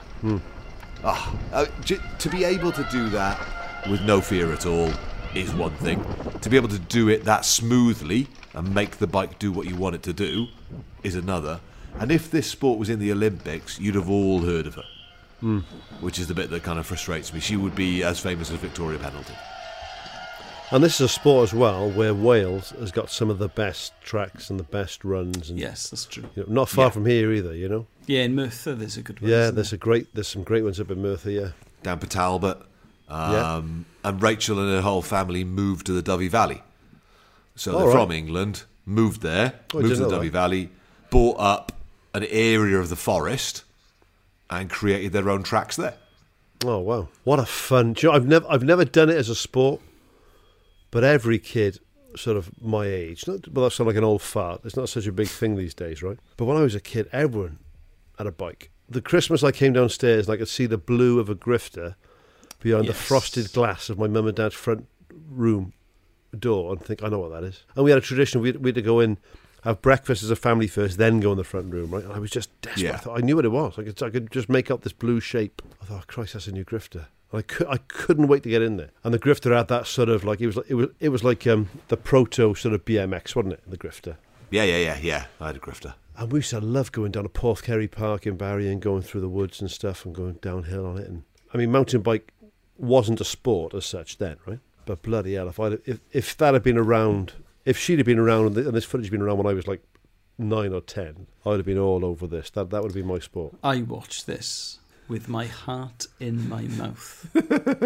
Because at points it is terrifying. But it's amazing fun to do. Well, when I watched it, I thought, aren't humans weird? There's a faster way down this mountain. She doesn't need to go down on a bike that quickly. And yet the adrenaline she would have felt doing that. And she'd have wanted to do it again. No matter how dangerous it is. A friend of mine, he's into this. This is his thing. So he's gone mountain biking in the Peak District and in Snowdonia. And he cycled down Cadair Idris and he had all the protective gear on. Him and his mates. And the idea is you go down as fast as you can, and because he's got all the protective gear on, you accept that you're going to come off a couple of times. No, I don't want to do that. I'd love to do it. I would love to do this. You get either towed to the top, or they'll put your bike on the back of the low loader and drive you to the top of the mountain. Then you can go up and down all day. They'll drive you to the top and then they go down again. Drive you to the top and then go down again. There was another clip that I didn't use, which is of her dislocating her shoulder doing this. How? Yeah, and trying to get a member of the crowd to pull her arm to put it back in. Oh, that's so she can finish the ride off. No, thanks. And she's just going, pull it harder. What's wrong with you? No, thank you. And then she pops it back in and carries on. Oh. Top girl. Oh, shiver me timbers. Red Bull, for a fizzy caffeine drink, right? Which is what it is, though, isn't it? It's a fizzy caffeine drink, Red Bull. Yeah, it is. It is. I defy anyone to be better at marketing than Red Bull. Oh, my God. It's become synonymous with extreme sport. It's just a fizzy drink. You know what I mean? They've done skydives from space, and they do, like, you're like, what? Yes. I think of snowboarding, downhill mountain biking, surfing, plane racing, speedboat racing. Yeah, something that's dangerous, rally driving, all of that is Red Bull. And it does make Red Bull appear cool. Yeah, of course it does. Imagine if it hadn't been Red Bull, it was Vimto. Yeah. Robinson's apple and blackcurrant. You know, yeah. Lowe's dandelion and burdock. Our Whites lemonade had gone from that singing guy. Go to skydive from space with Felix Baumgartner. Roller cola. Oh, God.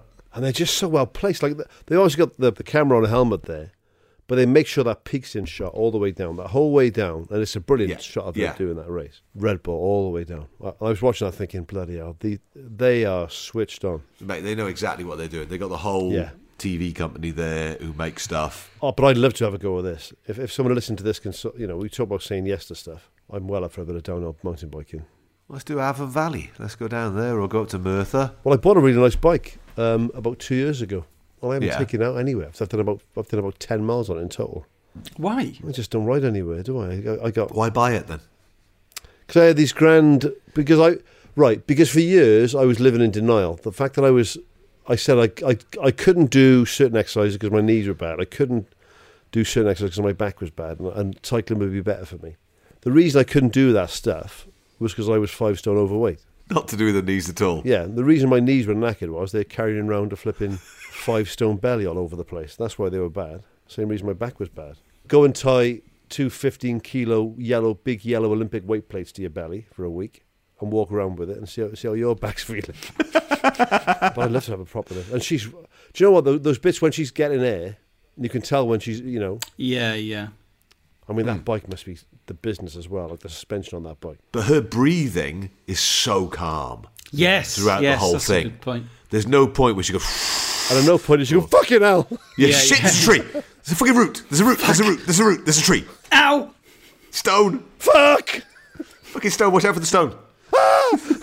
I'd love to watch it too. What I like about this and a lot of the winter sports is the brutality of it as well. They make the top 3 sit in the chairs of the podium positions by the finish line, and then when someone goes faster than you get replaced. And I love it. It's sort of the, I don't know, bringing a bit of a talent show off TV into sport. We should go. Well, let's go and watch a live one of these somewhere. That'd be great. That'd be cool. I think they do it up in Fort William in Scotland. I think that'd be fun. So what competition is this, Steph? This is one of the World Cup Series events. Okay. So they have like 7 or 8 races around the world, and then I think she's won that title 6 times. She won the World Championships race 5 times. I assume that Red Bull then they put so much money into this. Yes. That's how these people are full-time professionals. Because how would you be a full-time professional mountain biker?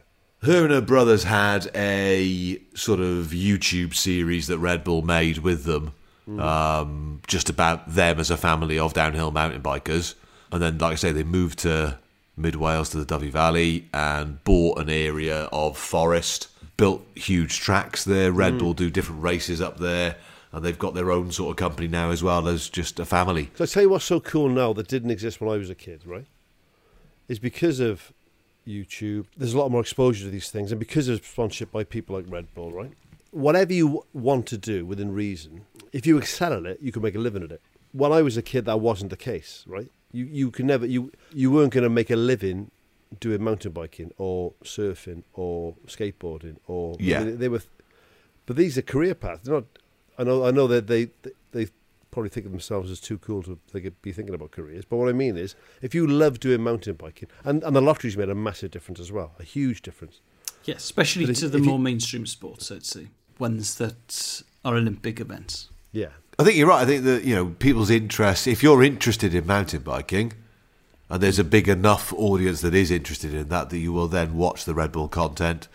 And if, 3% of those buy a can of Red Bull. And it's global. That's the thing. It's global, right? So before the internet, she would have had to gone to a tournament somewhere, and people would have paid to come and see it, and there would have been a TV fee involved. It would have been much more difficult to get sponsorship. Much more difficult or to even get coverage. You'd have been waiting for Wales Today to come round to you eventually. Yeah. Yeah. And it would be like a novelty item on the end of the 6 o'clock news. Yes. Yeah. Which no one outside of Wales' transmitter would have seen. Jonathan Jones, the powerboater from our TV. There we go. He was a world champion powerboater. There we are. No one knew about it. And he would get a minute at the end of Wales Today. And Bob Humphries would have to spend the first 30 seconds explaining what it was. Yeah. Because most people aren't into powerboating. Fair play, he was one of the good ones at that, Bob was. He used to feature like Paralympic sports before they were kind of... Yes, that's a very good point, yeah. But Welsh audiences are quite patriotic. And if you are good at something...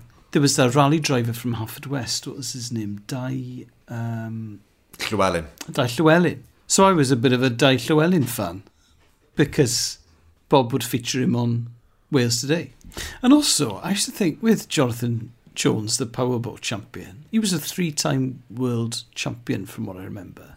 Right. Because he's from Aberteifi, which is sort of up the road from where I'm from. I used to think, how did you get into powerboating? Yeah. Well, bullseye in one. He was the Welsh bloke on bullseye that didn't kill people, didn't he? I think, what were your mum and dad doing? Got into bloody powerboating. I mean, I'll be honest with you, I didn't know anybody who had a powerboat in Barry, and I lived on the sea. No, really? I mean, a couple of blokes who went fishing for conger eels, but that was about it. Well, if you're from Aberteifi or Ceredigion and you know the Jonathan Jones story, let me know. Or if you're Jonathan Jones, yeah. Give us a backy in your boat. I do know people who did rally driving. Yeah, my nephew used to be a navigator on a rally team.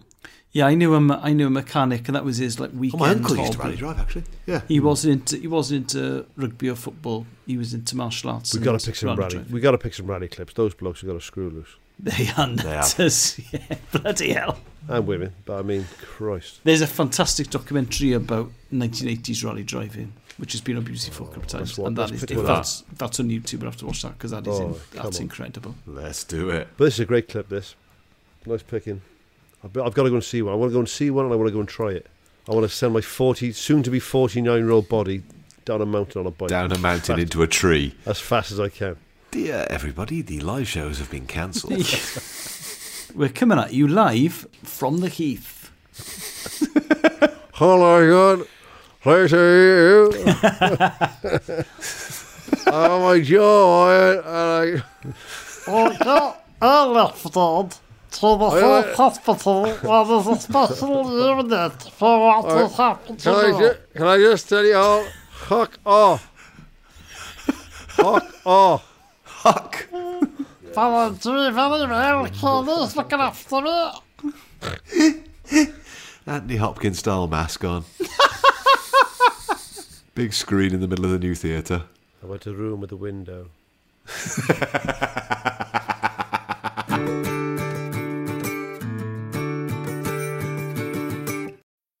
How do you make a vacation last? How do you hold on to the joy, the clarity, the calm? Easy. You go to Aruba. You'll spend your time relaxing on cool, white sandy beaches and floating in healing blue water. You'll meet locals brimming with gratitude for an island that redefines what a paradise can be. You won't just feel great, you'll feel relaxed, renewed, and ready for life. That's the Aruba effect. Plan your trip at Aruba.com.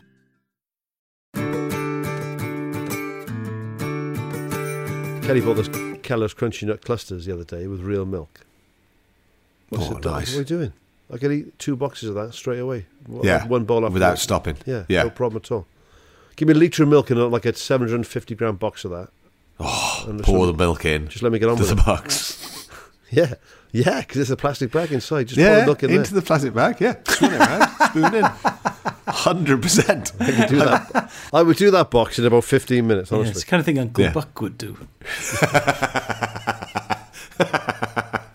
Go on, what's the doc for this week, Al? It is my choice, and it is a doc about a Belgian man who football fans certainly my age and above will have heard of, and I can't think of a single individual who's had such a profound impact on the game, certainly not in the modern era, as this person. The documentary is Bosman, the player that changed football. There are few people in the world of football as significant as Jean-Marc Bosman. December 1995. A court case that would go on to define European football for the next quarter of a century. A one-man army fighting injustice against a legion of footballing lawmakers. Bosman will go on to win the watershed trial, becoming a man etched into the fabric of footballing history, but at what cost? Nothing was ever going to be the same for the once promising star. Now, a lonely outcast, left with no recognition for the foundations he laid to modern football. Players like Steve McManaman, Paul Lambert, Sol Campbell, Andrea Pirlo, Robert Lewandowski, and Edinson Cavani, all taking advantage of the ruling. People thought it was going to take 5 weeks and it took 5 years. Absolutely awful. What benefits did he actually get out of doing it? Or was it he was a sacrificial lamb? I don't think he had much choice. And I think if we're being reasonable, wouldn't we all do the same? Controversial time in football and change the face of football. Everybody should have a freedom of choice about what they do with their life, what they do with their talent, what they do with their gift. You've got your hand up to him to take everybody on. How is he doing? So, if you don't know who he is, Jean-Marc Bosman, a Belgian footballer, played for Standard Liège and RFC de Liège. He was a talented young prospect in the Belgian First Division, and he took UEFA to court. And the reason he took UEFA to court was that his contract had expired with RFC Liège in the Belgian First Division in 1990. He wanted to change teams, move to Dunkirk, a French club. But Dunkirk refused to meet RFC Liège their transfer fee demand, so Liège refused to release Bosman, even though his contract was up, because in those days they still had your registration papers. Mm-hmm. So even though he was no longer contracted to RFC Liège, he was then stuck in no man's land. So in the meantime, his wages reduced by 70% because he was no longer a first-team player. I mean, it's absolutely crazy looking back. So he took his case to the European Court of Justice in Luxembourg and he sued for restraint of trade, citing FIFA's rules regarding football. Specifically Article 17. This is all explained in the documentary. He won. And I don't think very many people expected him to win. Now, I was an avid reader of When Saturday Comes at the time, and this was discussed every month. Yep, for ages. For ages and ages and ages, because people were terrified about what it would do to football. This ruling coincided directly with the new era of crazy football finance, sort of Sky's money in the Premier League, for instance. And what it meant was that the clubs could no longer block a move or demand a fee from the player or from the destination club if the player left at the end of their contract. So it completely changed the way that transfers happened. There was a study this year, actually, and it found that the Bosman ruling did increase the competitiveness of national team football because it encouraged greater talent development, but it reduced competition in the Champions League because non-established teams tended to sell their best players rather than compete against the best teams. But people thought it was going to end football as we knew it. Genuinely, it was an existential crisis for the game, and also, I was saying I should read When Saturday Comes. The court case lasted 5 years. It's crazy, isn't it? Now, the other thing that was changed because of it is that UEFA at the time had a rule that prohibited teams in its competitions from naming more than 3 foreign players in their squads for any game. Yeah. So that ended because it's a restraint of trade thing and a freedom of movement thing. So after the ruling, quotas could still be imposed, but only to restrict the number of non-EU players on each team, but they just got rid of it. He was one bloke playing in the Belgian First Division who wanted to move to Dunkirk across the border. He's a French speaker. It made perfect sense. He wasn't playing for RFC Liège. That's all he wanted, was to play football. And he was a talented young player. His career had been completely scuppered and had ground to a halt. And he thought, right, and I think a part of him, I certainly got this from watching it, thought, fuck you for not allowing me to play football and live my dream. Because obviously, like all footballers, he'd wanted to be a footballer since he was very young. He thought, all right, then, sod you then, I'll take you to court. And I think he was told initially that the court case would take 5 weeks. It eventually took 5 years. And you don't hear the phrase really anymore. But for a long time afterwards, people would say, oh, they've got him on a Bosman. Players whose contracts had ended, then going, say, for free transfers. But like Alan Ramsey, say, going from Arsenal to Juventus on a free transfer. For a long time, people say, well, they've got him on a Bosman. Because before that, in England, I don't know how they were doing it in other countries, you would have the FA tribunals, wouldn't you? A committee would basically sit down and decide what your value was. And they'd been in place since 1981 to resolve disputes over fees between clubs when transferring players at the end of their contract. Now, the first high-profile player to do a Bosman was Edgar Davids. So he went from Ajax to Milan on a Bosman. Steve McManaman was probably the first high-profile English player. He went to Real Madrid from Liverpool, ran his contract down, and then they got him on a free transfer. Obviously, they had to pay his wages, which were very high. When you think of all of the players it's benefited, they should all be immensely grateful to Jean-Marc Bosman. The one poor sod it didn't benefit at all was him. Yeah. Because it ended his career. I mean, spoiler alert, it is a really interesting documentary, but bloody hell, there's no happy ending to this. I mean, he is an absolutely broken man, isn't he? Yeah. Yes. And David Ginola in this is really good. Obviously, he's French-speaking, so all the stuff with Bosman, they speak in French together in his subtitle. He looks amazing. We mentioned last week about Ginola. My God, distractingly handsome. He's too cool in this. I mean, he's one of those sods who looks better at 50 than he did at 30. Oh, it's crazy. He looks How does that ridiculously good. happen? Who knows? He is genuinely shell-shocked after meeting Bosman. You can see it at the end when he's summing up. He's done a really good job presenting the doc, but it's affected him. You can see it. He's not putting that on for There's a bit where he says, I was worried about it. When I got home, I'm worried about him as a man. Do you remember the 74-75 video by the Connells? Yes. Which was a big video when I was in university, right? And there's those close-ups of people who just look bereft of joy. He looks like a Connells video. There's that bit at the end when he's just staring at the camera, and I'm thinking, oh my God, this has ruined this man. Yeah. And he was a good-looking young bloke as well. Yeah. You know? He looked like Joe Calzaghe. He had that same sort of look as a young Calzaghe, you know?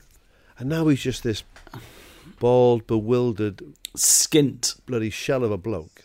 It's hard to watch. Because I used to read When Saturday Comes, and probably from about 1993 onwards, they would talk about this, and they would try and speculate, or they would speculate over the possible ramifications of the Bosman ruling and what it meant.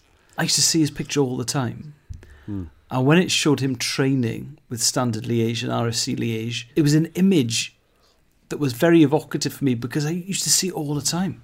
Yeah. But never for his football. Well, at the beginning of the doc, I didn't know. It took me a couple of seconds for my brain to work out that he was talking to Bosman. I thought it was only like 20, 25 years ago. Yeah. It can't be that bloke there who looks to be like in his 70s. That can't be him. Yeah. Yeah. And it's him. And he's not even that old, but I mean, he's... Bloody hell, poor sod. No, he's in his early 50s, I think. Part of me thought, why doesn't... This is what I don't get with some sport. There's so much money in football. So much money in football. Why can't they help out players like that? It would be nothing, right? It would be a drop in the ocean for there to be a decent welfare system for ex-players. 1% of your of a premier of a European top league wage going into a ex-players fund from before there was the real windfall of like Al said, the Sky Money stuff, and before football changed unrecognisably so financially.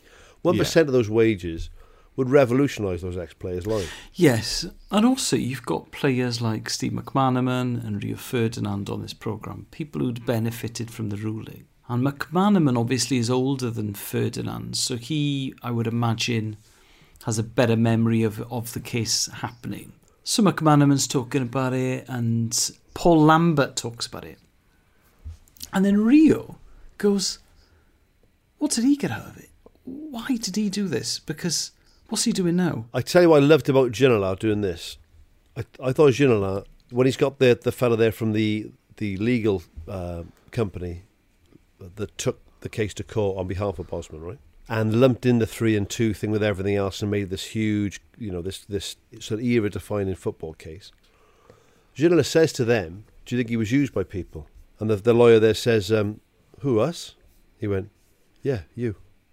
I thought, fair play to you, mate, to do that. Yeah, and you're there. And it's not easy to do that. You did a lot more interviews than I've done, Steph, ever, right? To be that frank with somebody that's 3 feet away from you. He was that frank with those guys, but he was that frank with Bosman himself. Yes, he was. Where he's talking about his alcohol in a way that problems. could have been uncomfortable, actually. Yeah, and even the last interview where he's saying, you just want some kind of recognition.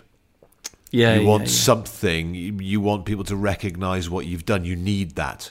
And that might be the linguistics of speaking in French, and it might not be as direct as it is in direct translation, if that makes sense. Yeah. But I think it is. Well, and to his mother and to his sister. Yeah. When he's asking his mother about him crying. What's so unfair for him, though, when you think of the thousands of footballers and the millions upon millions of pounds that have resulted from a ruling that only came about because he was willing to take UEFA to court. When the judgment was handed down, it was December 1995. He was bloody 31 by that point. Yeah. So he'd lost his best years. Yeah. So if you look at his playing career, 83 to 88, Standard Liège, played 86 times. 88 to 90, RFC Liège. Now that's the team where it started to go wrong for him on the pitch. 88 to 90, so he plays 3 times. And that's when he's like, okay, well, I'll move to Dunkirk then, no problem. 1991, Olympique Saint-Quentin, he plays 12 times. 1990, another club he doesn't play. And then 90 to 95, Olympique Charleroi, he plays twice in 5 years. Shit. So he only played 103 games, 83 to 1995. He won 20 caps for Belgium at youth level. He was captain of the 21s. He was not a bad player. Certainly good enough to have a career. Yeah. And the fact that it wasn't working out at RFC Liège, well, it doesn't work out for lots of good players for whatever reasons. Exactly. You might not fit the manager's plans. There might be a personality clash, all sorts of different reasons. And he had a club. Dunkirk wanted to buy him. But it's interesting listening to his own teammates, his own former teammates, just being almost embarrassed that they haven't been in touch with him. Because he became embarrassing to be around. Again, Ginola there, he doesn't shy away from that at all. And he puts the one fella there who wanted to come to the meeting and said, wanted to build a bridge and everything. Ginola asked him directly, and he was very frank with Ginola as well. I thought It was one of the most honest documentaries I've ever seen. When you're talking about the way people are talking about people that are right there in front of them or right next to them, I thought, bloody hell, it's a powerful doc. This very, very powerful. I've made a few documentaries now, and I don't think I'd have the nerve to ask the questions Ginola did.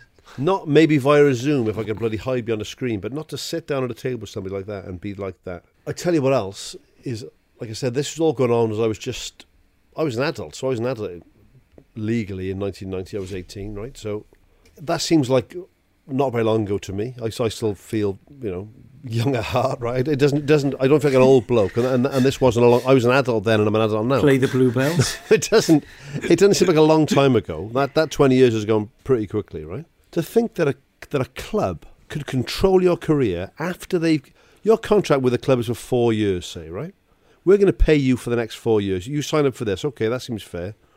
We're going to make money off it. You're going to make money off it. You've got a 4-year contract. Right, that's the deal.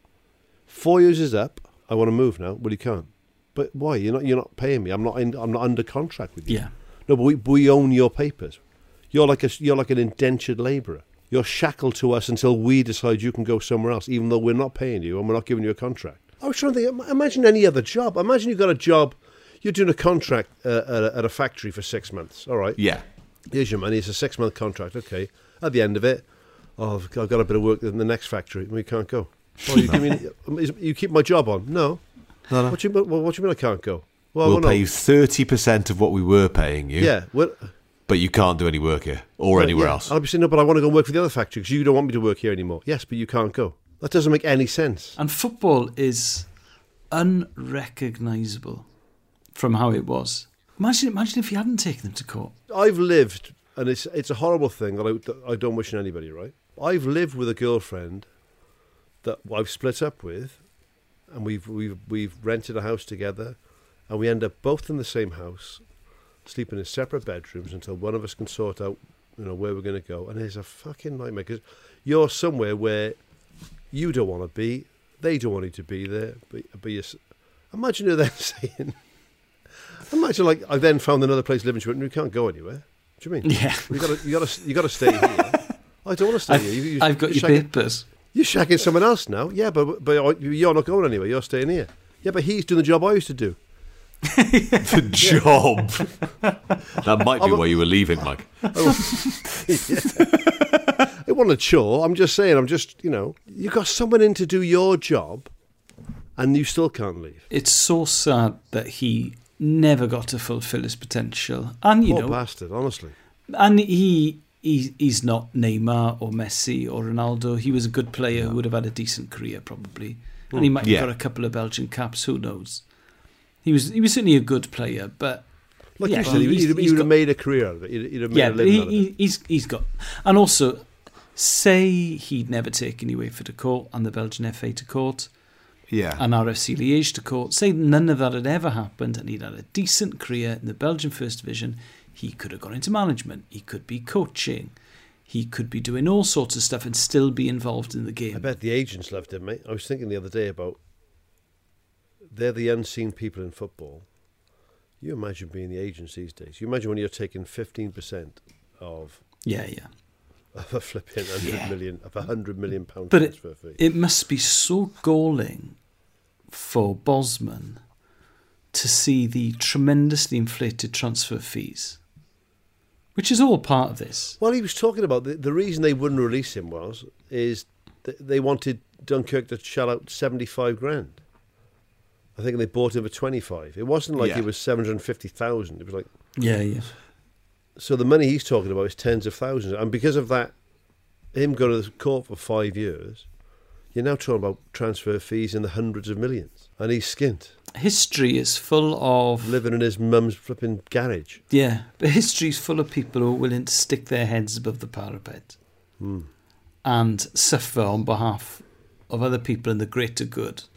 Which is what he was doing. He's the canary down the coal mine, really, to get absolutely nothing back from the game. He deserves something, doesn't he? He deserves something. As someone who remembers that happening, and now we're living in a post-Bosman world, to see a 47-minute documentary that just explains what it was, why he took UEFA and the Belgian FA, and the club to court. And then the aftermath, but also the aftermath, his personal aftermath and what he's living through at the moment. Yeah. It's very sad, but if you're interested in sport, football in particular, it's a really, really important watch, I think. And anyone who's into their cricket will now be thinking, who was Kolpak and whatever happened to him? Do you know what I mean? Like people who change sports, you know, like the Rooney Rule in the NFL. Yes. There are these people who are just names to most people, and that's what fascinated me. Halfway through this doc was thinking, okay, so what happened to those guys? The last few documentaries we've watched have been great bits of television about really important things in sports that the three of us love. Yeah. But none of them have been heartwarming or positive. Not been uplifting. No, there's We've gone 3 steps. We've gone step. Right, next week I'm doing Caddyshack. No, but you know, yin and yang, mate. Yin and yang. I mean, it's really worth watching.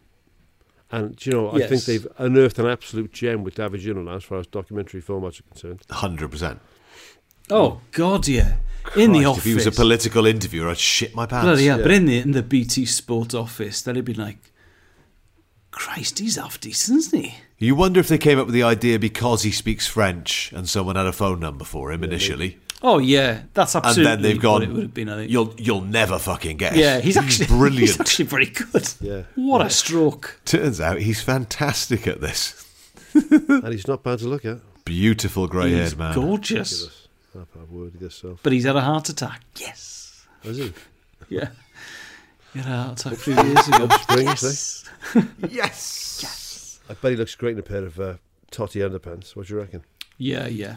Oh God, yeah. Oh, because he was ripped when he played as well. Remember? Nice, fluffy, ice white dressing gown and a little espresso first thing, and then Egyptian some watermelon. cotton, high thread count, very soft. I bet he never has a full English. I bet David he just has an espresso and some watermelon. Yeah, a bit of grapefruit maybe. Oh yes, a grapefruit breakfast. Yeah, he has grapefruit. Definitely.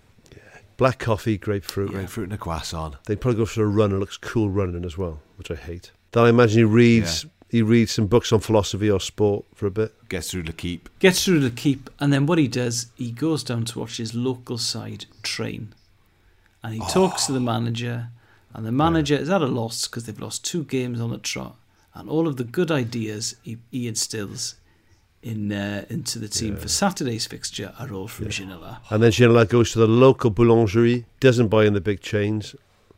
He'll make himself a lovely lunch with some fresh bread, maybe a small croissant, some brie. In the afternoon, does a bit of work on his laptop, bilingually, just showing off. Walks down to the jetty, has a look at a load of yachts, gets recognised, poses for a couple of selfies, doesn't mind. Goes to watch a play with his, I imagine, frankly beautiful wife. Yes. And then just goes to like a lovely open air cafe or like on the pavement there. Like a night. Did we have a steak? I don't know if he'd have a steak. No, he'd have paella, I think. And then he goes home, has a shit, completely odourless. Yeah. God damn. One of the ghost ones. There's nothing in the bowl when you look down. Completely odourless. And then he gets in a lovely big bed, lovely silk sheets and big fluffy pillows, all freshly. New bed laundry every day. Of course he does. Stiffens up his massive penis. Yes, huge penis. He puts some Edith Piaf on. Yeah. Admiring his Eiffel Tower. Flashes to the next door neighbour. I guess nicked.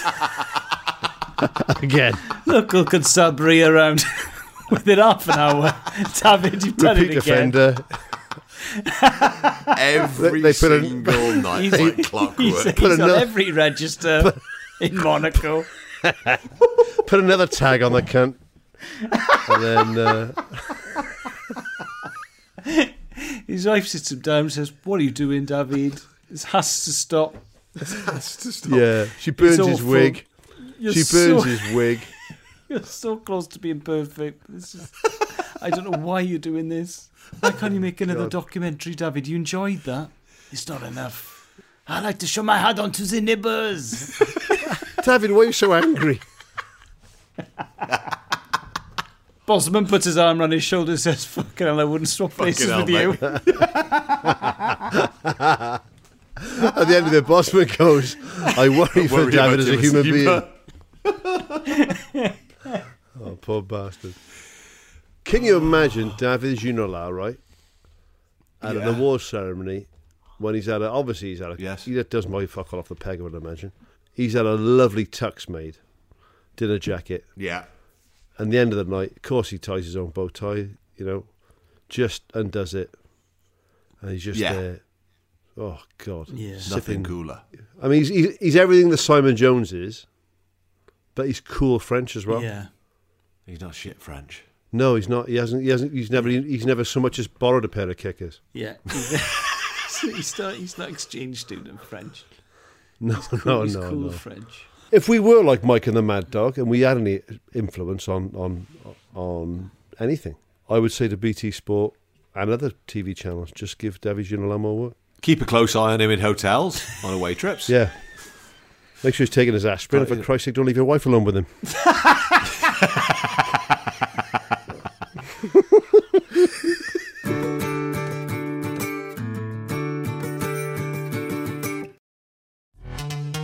This episode is brought to you by Pepsi Wild Cherry. Pepsi Wild Cherry is bursting with delicious cherry flavor and a sweet, crisp taste that gives you more to go wild for.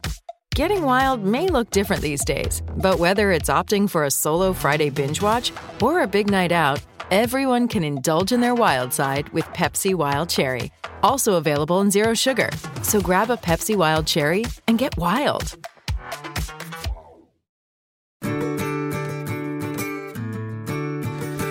Right, this is the bit where we say goodbye to Au revoir. Those of you. Au revoir, my friends. Au revoir. Mon petit ami. Va tu faire foutre, enculé. I mean, that's harsh. Yeah. Well, yeah. Tickets-wise, we don't know where we are because we're recording this on Wednesday. So for the live shows, the pre-sale is all we know about. So the actual sale will have been on the Friday prior to you listening to this. Yeah. Yeah. But we're recording before that, so we don't know what happened. As of Wednesday at 11 p.m, we do know that we broke the internet in Cardiff for a bit. We ruined the internet for a small period in Cardiff. Yeah. We were the Kim Kardashian of Cardiff. If you're interested in the New Theatre's website. Yes, yeah. If you're trying to get on the New Theatre, I mean, imagine the kids trying to buy tickets to see Piggle and his mates. Yeah, we did break the internet in Cardiff for a bit. For a bit. They were ready for the demand, but as I pointed out to Stefan earlier, Distant Pod is a juggernaut. It's not Lind Lazardi and Panto. No. It's a different beast. It is. Don't get me wrong. I've got no problem with either. I would love to see Lind Lazardi and Panto. So do both. Do both. It's not either or, is it? I mean, Panto. They're not mutually exclusive. Season won't start until sort of November usually. There may well be tickets still available. Can I say to people like the mad bastards who bought 8 tickets to fly from Bristol to Belfast for a gig, or the lunatic who's flying in from Boston, USA for a gig? The lunatic. What are you doing? What are you doing? What are you doing? I mean, don't get me wrong. I love you, but you've got issues, obviously. I mean, I love pressure. I do not need the pressure of someone who's flown in from Boston. Fucking hell. Oh, Stefan, very funny tonight. I'm not even the fucking funny one. Of course I wasn't funny. No. I love it. Bring it on. I was built for this. I was built for this pressure. He thrives on pressure. They call him the pressure cooker now. He loves it. I'm proper excited now. I am proper excited. It's going to be good. So if you go to distantpod.com/live, you'll find the links there. Okay, they'll take you either to the venue websites or over to Ticketmaster, and you'll be able to find where there are tickets still available. Like I say, we don't know where we stand at this point, so there might not be any available for whatever venue you want to go to. But then think about having an away trip somewhere. If there isn't one close to you, we will have a laugh. Some people are doing home and away. Some people are buying tickets for like Cardiff and Belfast. Yeah, and going home and away. Just if you're thinking of doing more than one gig, we haven't mentioned this before. They are going to be all different. We're not going to use the same clips. Every show is going to be a different show. Oh yeah, 100%. And you know what? Because of the unique way this podcast is funded, we can hammer you about our tour until it sells out. So fuck you. We can mention it every week. And also, if there is one anomaly date that isn't selling particularly well, you will hear about it. You will hear about it, and then we will encourage you to do away trips to that one. Yeah. If, for example, the one episode is very heavily pro Tyneside, it'll be because the Newcastle gig is. Yeah. Yeah. Yeah. Yeah. Strong marketing. Not that it's not selling well in the Tyneside area. That was doing all right. That was Yeah. hypothetical. They're all. Yeah, do you know what? quite Given that they've only been on sale, they're not actually on sale yet. That's what's They're only on fascinating. pre-sale to. Yeah. I know. They're on pre-sale to only the top tier of patrons. They've been on pre-sale to the top tier of patrons for 13 hours. Yes. Yeah. Someone did mention earlier. They said it's a bit, it's a bit unfair that the legends get first dibs on the tickets like 3 days for everybody else. That's exactly what And it's someone not. pointed out, well, that's exactly what they pay for, though. Yeah. Yeah. It was always written. That's what they're paying the extra for. That's literally what they're paying for. It's the only perk they get that you don't get. Yeah. What are they paying the extra money for? Oh, that. Oh, the thing. The thing that they got. Yeah, so get along to it. I tell you what, mate, we're out as well. Do you know what? Mate. We are out. Do you know what? Whichever, if one of them doesn't sell well, I'm not saying they're not going to, but if one of them does need a big, but that's the one where I'm going to get hammered with the fans. Oh, yeah. That'd be good. 100%. I'm going to get hammered on the sold-out gigs just to. Everyone buys Mike a pint. I think Belfast with the Wales game of the evening could be off the scale. Find a venue for us if you're in Northern Ireland or if you're Northern Ireland curious. Yes. Northern Ireland curious. Find us a venue to watch the Wales game. Yeah, Wales are playing Belarus, so we need somewhere with screens that will show it. Preferably enough seats so we can all sit down and watch it. We'll do the Crown, we'll do Kelly Cell, we'll do all those other venues, but find us a place to watch the football. We need somewhere to watch the game. And tell the owner it'll be well worth their while because there'll be hopefully several hundred people watching a football game and battering their doors down. So there we go. That's the admin done.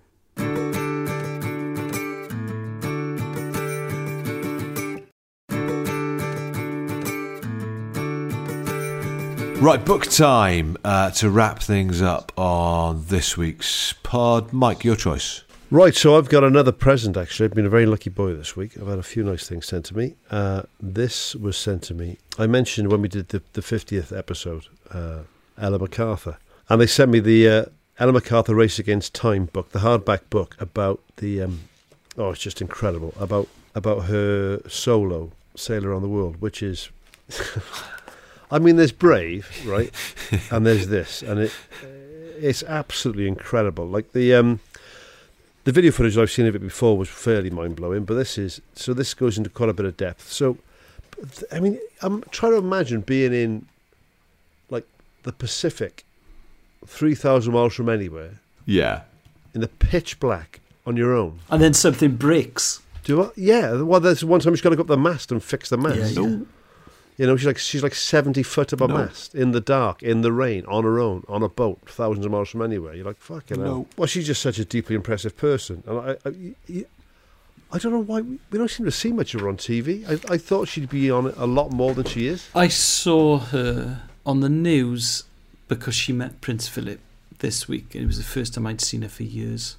It's an achievement that beggars belief. Oh. And to do it so young, because she's only 44 now. I know, mate, honestly. And you think of, like, my family were all Navy going back. My old man was Merchant Navy, my granddad was Merchant Navy and Royal Navy, my granddad's uncles were both in the Navy.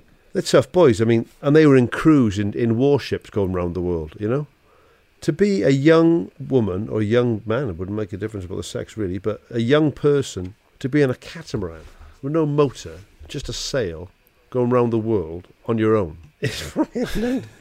Oh my god! So I could pick. Let me just pick a day at random. Here we go. So we go. Day 50. Day 50. She's now 3 days, 22 hours and 33 minutes ahead. She's 500 miles southeast of Buenos Aires, right? So she's just basically near the Falkland Islands. Yeah.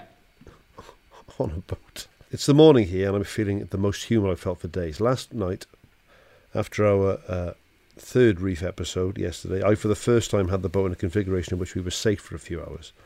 The wind would decrease from its 40-plus knot gusts, and the terrible sea conditions should, in theory, improve. The last few days have not been just testing, but they have taken me once again a long way inside myself to find the strength to keep sailing safely. Oh. Since Cape Horn, which seems to me like weeks ago now, I've had nothing but changeable conditions. We've had every sail up, bar the Jenica, I don't know what this is, sorry, and the mainsail through its full range on several occasions. Yesterday I was more tired than I've ever been on the whole trip. With conditions worsening through the day, my body ached, and with the strain of the trip so far, my joints throbbed. Together with a lump of my head, I just felt like I was empty. I've tried so hard to rest, but when things are changing with the weather and the boat's safety is in danger, it's very, very hard to switch off. Disconnecting the brain does not come easily. Although your body might be exhausted, your brain doesn't allow itself to switch off. And though functions like eating, drinking, charging the batteries, coiling the ropes can become tasks forced by habit, sleeping is not necessarily something that comes on demand. We had a terrible time, the wind building, the seas horrendous. We needed to get east, but the waves were just pushing us west. B&Q was suffering, and so was I. I made lunch, albeit at about 2 o'clock in the afternoon. After frantic 35 knots with seas breaking all over the boat, which ripped off the starboard mesh protection, I climbed straight onto my bunk after pulling on a new dry shirt and thought, at least I've eaten, now I can sleep. Then I realised I couldn't remember having eaten, and glanced over the gallery to see my food was still sitting there stone cold. I ate it straight away anyway, followed with some sports drink. That was how tired I was. But then last night, during a short break in the weather's busy schedule, I was able to get some sleep. How much, I don't know, but I forced it. I lay still, I had to. And I do feel a bit better now. I'm not back to 100%, but I'm back, looking forward to getting out of this terrible seas. I'm pointing our bows once again to the north. No thanks. No, I'm all right. Mentally and physically exhausted. You know, and this is not like, if I get this wrong, I've ballsed up the accounts for the last 3 months. I've accidentally deleted 3 emails. Oh, no. If I get this wrong, I'm gonna probably drown and die. It's so impressive. She's such an impressive person. And when you see her, I think of it as a dad. I remember the bit when she came back home and the parents were there at the quayside, and I thought, can you imagine? I mean, for them as well, how terrified you'd be. Oh, constantly. We've all got kids. If your kids decided to go on a so 71 days, 14 hours, 18 minutes and 33 seconds. So she's at sea for the best part of 2.5 months in some of the roughest seas in the world on her own, right? So she says goodbye to you in the UK, and she's gone. You'll see you in 2.5 months. And there's nothing you can do. What can you do? You always want to think you can help your kids out. If you're in the middle of the South Pacific, if you're in the middle of the South Atlantic, or if you're a few hundred miles off the coast of the Falkland Islands, yeah, I mean, if you really want to see what human beings can achieve and how impressive it is, and what someone, and she's tiny, Ella MacArthur, when you see her. Ella MacArthur is like, what is she, 5'2" or something silly? Something like that, yeah. She's not a big person, no. But Christ, she's got next levels of bravery. It is incredible, and endurance. So, and skill. I mean, that's the thing. It's having to do all that and be extremely skilled. And you forget it's a race. You know, she's not just trying to stay alive. Well, that's the thing. She's trying to win a race at the same time. She's trying to win the race. Can you imagine trying to fall asleep? How do you relax enough to sleep? Well, you must just get pure exhaustion where you have to. You wouldn't get more than an hour because you're in a boat and something would happen. Well, have you ever looked at, and I love the sea, right? I'd love to, at some point in my life, have a place where I could see the sea all the time, right? And at night time, there's something seriously foreboding about the sea. Yes, I agree. Right? Yeah. It's lovely in the daylight. There's a real dark, yes, but there's something, I think it is, yeah. I don't like getting on the bloody ferry to France when I can't see the coast. You know, if once I'm like 3 or 4 miles out of port, you're like, oh, Jesus Christ, I couldn't swim from here. Right? Imagine being 3,000 miles from land. Yeah. In like 40-foot waves on your own. Yeah. At night. Oh my God, it's like a bloody anxiety dream. So, yeah. So it's called Ella MacArthur Race Against Time. And it is, the photographs are great. She's disarmingly honest. And she's just incredibly impressive as a person. So, Brilliant. If you want to feel like you're not trying hard enough in your life, or you're not brave enough, then I can recommend Ella MacArthur Race Against Time. Live dates, go to distantpod.com/live. have a look on there, click on the link and see what is still available. Yeah, we'll be back with you with another episode this time next week. Goodbye. See you then, guys. 10-4. Cheers, boys.